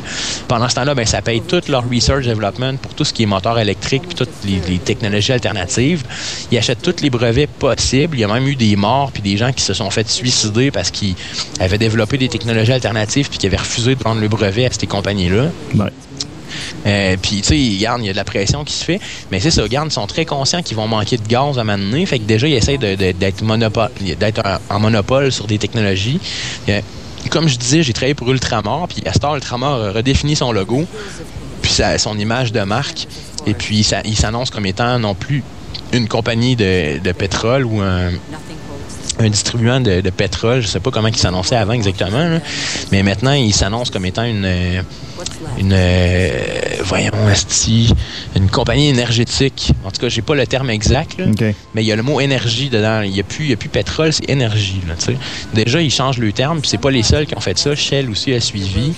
Puis, tu sais, ils te vendent un futur vert au bout, puis tout ça dans le pub. Puis, mais c'est ça, mais derrière tout ça, derrière l'espèce d'hystérie collective de « Ah, nos chars polluent donc bien, il faut les changer vite, puis le prix de l'essence monte, puis ça craint tout le monde. » Derrière tout ça, tu as un cartel de compagnies qui essaient de changer. Ils font une espèce de shift de power, de monopole. Puis dans le fond, ce qu'ils essaient de faire, c'est de garder un monopole, mais d'avoir un monopole encore plus ancré avec les nouvelles technologies qui s'en viennent, qui soit le moteur électrique ou le moteur éthanol ou peu importe, là, tu sais. Ouais. Puis sinon, vite, un petit aparté, là, je parlais de ça avec un de mes amis l'autre soir, puis on se disait que ça avait aucun sens, là. Ici, au Québec, on est chanceux parce que nous, on produit notre hydroélectricité. On produit notre électricité avec de l'hydroélectricité, donc il y a pratiquement... Il y en a de la pollution, mais il n'y en a pratiquement pas, OK? Je veux dire, comparé à ce qui peut se faire ailleurs. Mais quand tu arrives aux États-Unis, surtout la majorité des usines électriques là-bas, c'est du coal, c'est du charbon. Et puis sinon, l'autre grosse majorité, ben, c'est du nucléaire. Fait que dans les deux cas, ton coal, il produit de la pollution incroyable. Là. C'est vraiment débile. Là. Pas mal plus qu'un traffic jam à Los Angeles, là, tu sais. Puis dans l'autre cas, ben, c'est du nucléaire, fait que ça a l'air bien propre puis tout, mais tu produis des déchets nucléaires qui, eux autres, peuvent être revendus à des pays terroristes pour faire des armes nucléaires, comme la Corée du Nord, qui vient justement de s'acheter 6 missiles intercontinentaux balistiques nucléaires. Ouais. Fait que, mais c'est ça, tu sais, fait que oui, l'énergie, puis tout ça, puis oui, ça a l'air tout propre, un char électrique, mais à quel prix? L'usine qui va produire l'énergie pour faire, mettons, on prend un exemple, tu as 6 000 véhicules électriques, OK? Versus 6 000 véhicules à gaz. A priori, ils ont l'air moins polluants. Mais tes 6 000 véhicules électriques, ils vont polluer pas mal plus en termes d'énergie à produire, en termes d'électricité à produire, soit nucléaire ou soit coal. Ils vont produire bien plus de déchets que ta batch de chars à gaz, là, tu sais. Fait que le débat, il est pas fini, là. Puis Greenpeace, là, ils se mettent le doigt dans l'œil jusqu'au coude. Moi, c'est ça que j'ai à dire. Bon, mot de la fin. Mot de la fin. L'industrie verte, c'est comme n'importe quelle industrie. Elle se protège de toutes les façons possibles. Et ça aide personne. Ouais, mais c'est ça, tu sais, regarde, je pense que c'est encore là, ça revient. Le mot de la fin, moi, je conclurai en disant que c'est le GBS, là, comme dirait le bas Intello, c'est le gros bon sens, tu sais. Servons-nous de notre tête, puis allons-y avec des solutions logiques, là. C'est assez là, de se faire dire quoi faire, là. C'est pas parce qu'à la TV, ils ont dit qu'il fallait recycler plus que c'est nécessairement ça qu'il faut faire. Là. Ils ont peut-être, surtout si c'est Québécois, il y a peut-être une compagnie derrière ça à qui ça profite qu'on recycle plus nos pneus tout d'un coup. Non, oui. C'est sûr. Je dis pas que c'est mauvais de recycler, mais câlisse, il faut quand même choisir où on recycle puis à qui on donne notre recyclage. Là, non, c'est ça. Faut regarder derrière tout ce qui se passe puis voir si c'est effectivement quelque chose qui est bénéfique, quelque chose qui est efficace, puis de faire la pression pour le changer, tu sais. Au pire, là, tu sais, comme... Il y a Tiny O'Beans qui dit dans le chan Going green is bullshit. Mais il me semble que Tiny O'Beans dit pas mal que c'est la bullshit pour bien des affaires. non, mais sans rancune, Tiny O'Beans, là, mais des fois, tu pourrais être constructif. Là. Bon. Quoi que je dis ça, puis je viens de chialer pendant à peu près 10 minutes. Là. Oh, oui, mais... Peut-être plus, je sais plus, je me time pas. Là. OK. Regarde le film Home. C'est quand même beau. Ouais, c'est ça. Mais là, on check les extraits depuis tantôt, puis tu n'as toujours pas dit ton opinion sur le film. Faudrait au moins que tu conclues. OK, regarde. Il y a de la bullshit, il y a de bons côtés, puis il présente un aspect positif quand même à la fin. Fait que c'est pas comme un one-way trip, là. OK. Fait que c'est quand même Est-ce que tu trouves que c'est neutre comme présentation? Est-ce que ça... Attends un peu, je vais préciser ma question. Est-ce que ça t'apparaît d'être une espèce de film d'hystériques environnementaux là, qui panique, puis que le moindre de petite affaire fait paniquer? Là? Ben, les problèmes qui sont présentés, c'est quand même des gros problèmes. Tu le regarderas quand il parle de différentes régions dans le monde qui ont de la misère à s'accommoder eux autres mêmes. Je veux dire, il y a quelque chose qui marche pas. Nous autres, au podcast with Cheese, on sait entre autres que t'as le leadership de ces pays-là qui sont vraiment des gros problèmes aussi.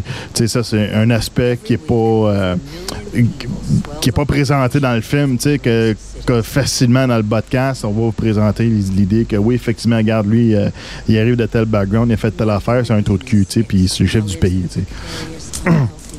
Mais tu sais, ça, c'est des aspects de cross politique, des aspects de corruption qui sont pas vraiment présentés dans le film. Ils présentent le fait que le monde ne sont pas capables de subsister aux autres mêmes, puis c'est à cause des autres pays dans le reste du monde qui ont fait la pollution, puis tu te le quittes. Mais non, mais c'est parce que faut que le peuple... Mais là, t'as peu, là. C'est parce que il y a d'autres qui décident de rester dans le désert en Afrique, là.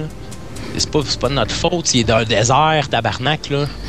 Oui, d'un côté, oui. Ben, Chris ton camp du désert, sti. Ben, je vais dire comme Sam Kinison, il a dit dans les fin des années 80 avec qu'il meurt, dans un say stand-up, il dit, regarde, si tu restes dans le désert, pis t'as faim, pis t'as rien à manger, get out of the fucking desert! Tu sais?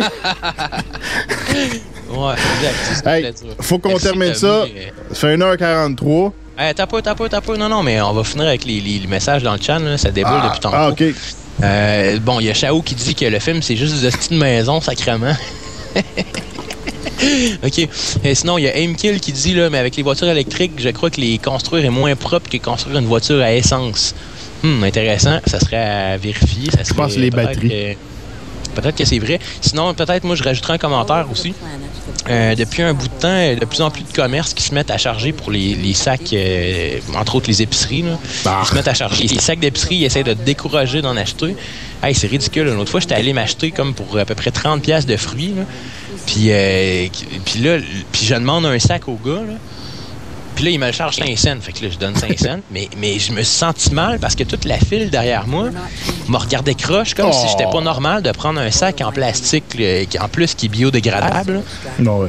Comme si c'était pas normal que je me prenne un sac en plastique biodégradable pour transporter mon 30$ de fruits, là, tu sais. Mais... Voyons donc, asti, là. Puis, t'as peu. Je vais finir avec les sacs, là.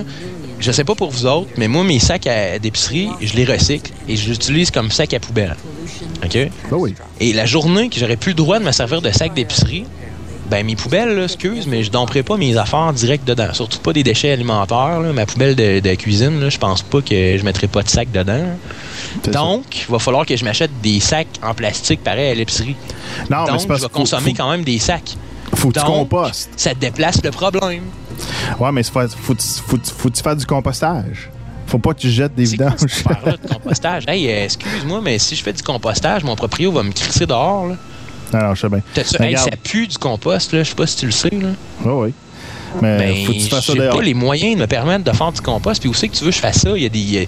j'ai dans un bloc, là, il y a des locataires tout le tour, là. Ouais. Et ça va empester quelqu'un dans sa fenêtre, c'est sûr. Là, ça, c'est d'accord avec ça.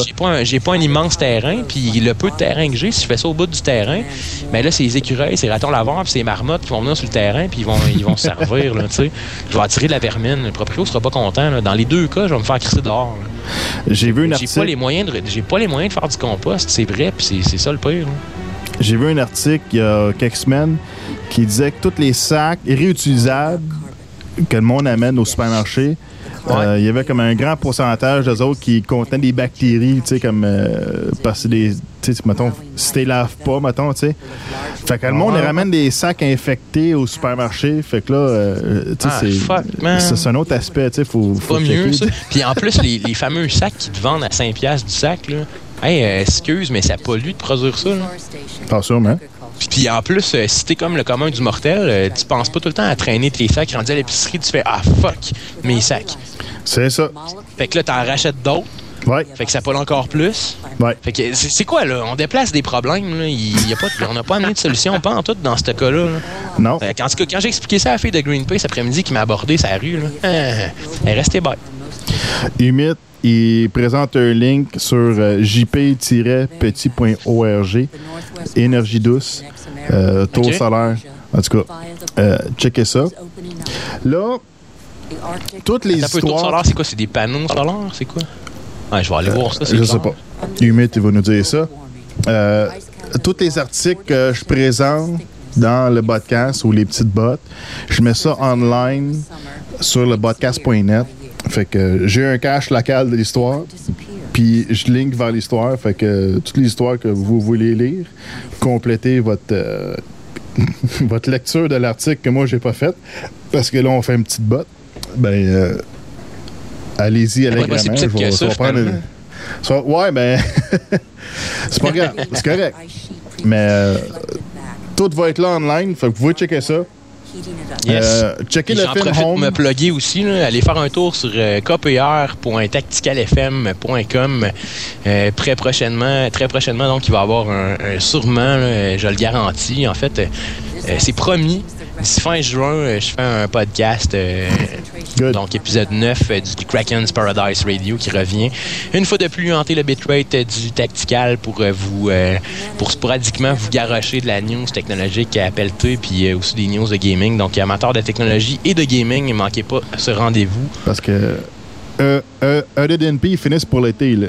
Fait qu'il va y avoir moins de show pour cet été sur tacticalfm.com. Ouais. Fait que c'est pour ça que je veux faire au moins... il y a Kraken qui prend la relève. C'est ça. Fait que je veux au moins faire une petite botte à chaque semaine. À défaut de faire un vrai podcast avec tes amis, avec de l'information plus recherchée. C'est quoi, Cathy, avec moi, c'est pas un vrai podcast, là? Non, ben c'est toi qui l'as dit la semaine passée. Non, mais c'est parce que des fois, j'ai pas grand-chose à dire ou je sais pas, ça vient avec le moment. Tu sais, ça dépend de mes journées, ça dépend de ce qui m'entoure, ça dépend de ce que... Tu sais, tantôt, ça m'a crissement révolté de croiser une fille de Greenpeace qui me dit comment je devrais agir dans ma vie, là. Tu sais, t'as pas aux minutes, là. Mais je suis content, j'ai réussi à la faire réfléchir. C'était ça mon but. Elle avait un bon argumentaire. J'ai contre-argumenté, puis regarde, je l'ai fait réfléchir. Fait qu'on est sorti gagnant à m'amener des réflexions, puis moi, j'ai en amené d'autres. Faut relancer les débats au Québec. Exact. C'est ça qu'il faut faire. C'est ça qu'il faut. Tu sais, puis regarde, même toi et puis moi, si on fait les petites bottes, nécessairement, on s'entend pas sur chaque point.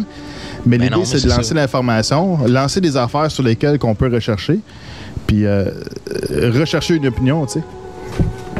Mais je pense que l'important, c'est de s'informer par soi-même. C'est-à-dire que, oui, prendre des plugs médiatiques, oui, prendre les sujets que les médias vont parler, puis tout ça, mais après ça, il ne faut pas juste se contenter d'avoir ça tout dans le bec, là. Je pense qu'il faut continuer de chercher par soi-même. Il faut se documenter, il faut varier nos sources d'informations, il faut se questionner. Ensuite, avec les réflexions qu'on a, il faut la comparer avec d'autres. Oui, c'est un travail acharné, puis tout ça, mais je pense que c'est pas pour rien qu'on fait de la web radio, puis on fait de la web télé maintenant sur 31-33-7 Network. Je pense que c'est parce qu'on a un questionnement, puis on veut comme...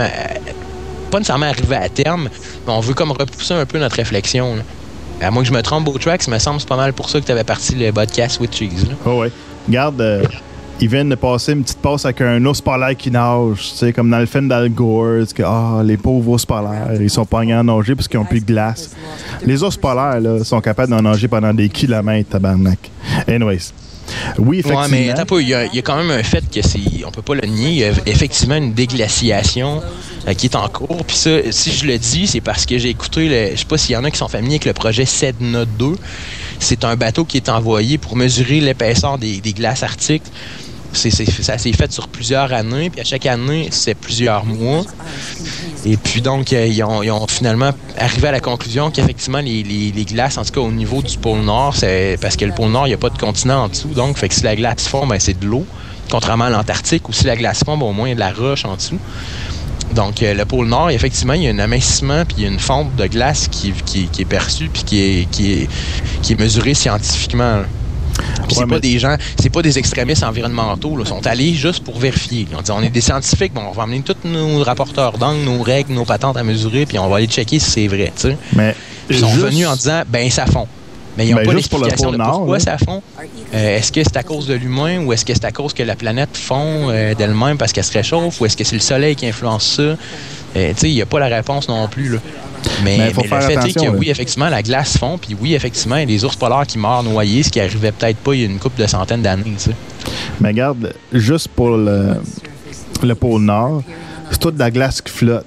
OK? Puis sur le principe physique que la glace prend toujours plus de place que l'eau, si tout le pôle Nord fond, il va y avoir moins d'eau. Il va y avoir moins de volume. Je suis d'accord avec toi. Mais tu sais, faut contrebalancer les affaires des fois, comme dit. C'est un peu, je fais une petite aparté là, par rapport au film. Là, je me souviens plus le titre du film, mais c'est un film justement où que la glace polaire fondait, puis il y avait comme un raz de marée mondial qui traversait la Terre. Là. J'ai pas le titre, ça m'échappe vraiment. T'as peu. C'était pas Deep Impact? Non, ça ressemblait à ça. T'as peu. C'est pas comme un météorite qui arrive, là? Non. C'est The Day After Tomorrow. Ah!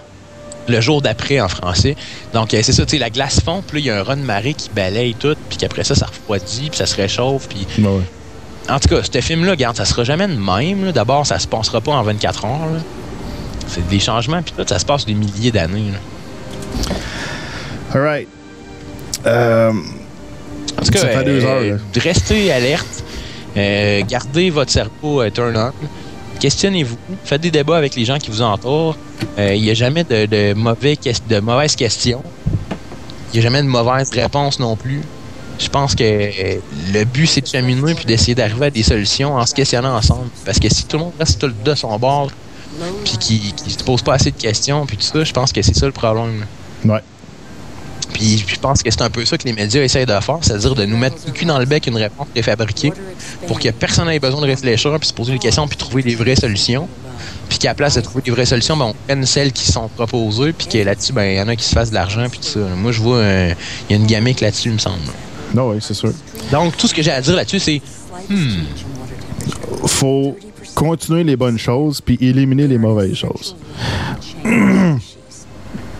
C'est quoi qu'il me dit là? Trouver le lien sur Google. De quoi tu parles, limite? In the atmosphere, the major wind streams are changing direction. T'as un peu envoyé un Marc, link, il là. dit douter de tout, douter de vous. Ouais, mais Marc, il faut douter de soi-même des fois. Sinon, on se remet pas en question, puis sinon, on n'évolue pas. Non, mais c'est ça. L'évolution passe par la remise en question. Donc oui, ça prend un doute envers nous-mêmes. Si t'es pas capable de changer ton idée selon l'information que tu recueilles, si tu restes borné sur quelque chose qui fait pas de sens, ben il y a un problème. C'est ça le problème, c'est parce que le monde, ils ont peur de changer d'idée. Ils ont peur d'avoir pas...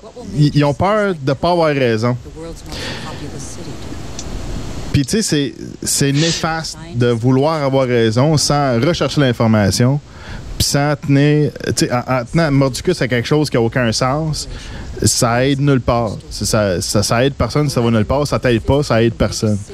Puis malheureusement, dans notre société, à cette heure, le monde, ils ont peur de pas avoir raison. Fait que c'est... Non, mais ça vient d'où, ça? C'est quoi ce but-là d'avoir raison? Là? Je ne sais pas. C'est ça qui est... J'ai pas raison, là. Moi, ce que je demande, c'est que tout le monde ait des convictions, puis tout le monde tienne debout de qu'est-ce qu'il pense. Puis rendu là, on va être capable de tout se parler, puis de pas être d'accord, mais de pas se fesser puis de se taper sa gueule parce que hey, mon voisin pense pas comme moi, je vais aller y péter la gueule. Tu sais, c'est pas ça le but, là. D'où ça vient, tout ça, là? C'est primitif, asti, là. Oh, oui. Fait que... All right. On va finir ça pour de vrai. Ouais, faut achever ça, là. OK. Combien de temps qu'on veut pour le fun? Là, ça fait 1h55. Aïe, aïe, on approche de 2 heures. Ouais. Fait que... C'était une petite botte, hein? Elle était petite. C'est pas grave. Fait que... Non, mais tu devrais faire des grosses bottes des fois. Hey, chérie, viens-t'en, on va faire une grosse botte. En tout cas, chance qu'on ait trop. Fait que toutes les vidéos vont être online sur podcast.net. Il va être aussi on demand sur le channel où ce que vous êtes présentement sur 31337network.tv. Fait que l'audio va être online aussi sur podcast.net. Je vais mettre aussi une copie du vidéo online là. Fait que tu vas pouvoir regarder ça, le downloader, faire n'importe quoi. Voir les articles puis une partie du film Home. Regarde-les. Pendant que tu peux, pendant qu'il est gratuit, c'est des crises de belles images. Il y a quand même un message important à prendre du film, mais avec un grain de sel. Puis, juste pour les images, c'est quelque chose à voir.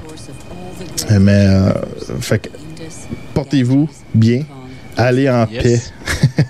Yes. Écoutez le podcast sur podcast.net et aussi écoutez le KPR sur kpr.tacticalfm.com. Il y a aussi les autres sur tacticalfm.com. Puis on fait un gros shout-out à Radio Shock Live aussi, qui est un grand chum à nous autres. Yes, radioshoclive.com. Écoutez ça, c'est en direct le vendredi soir. Tout de suite après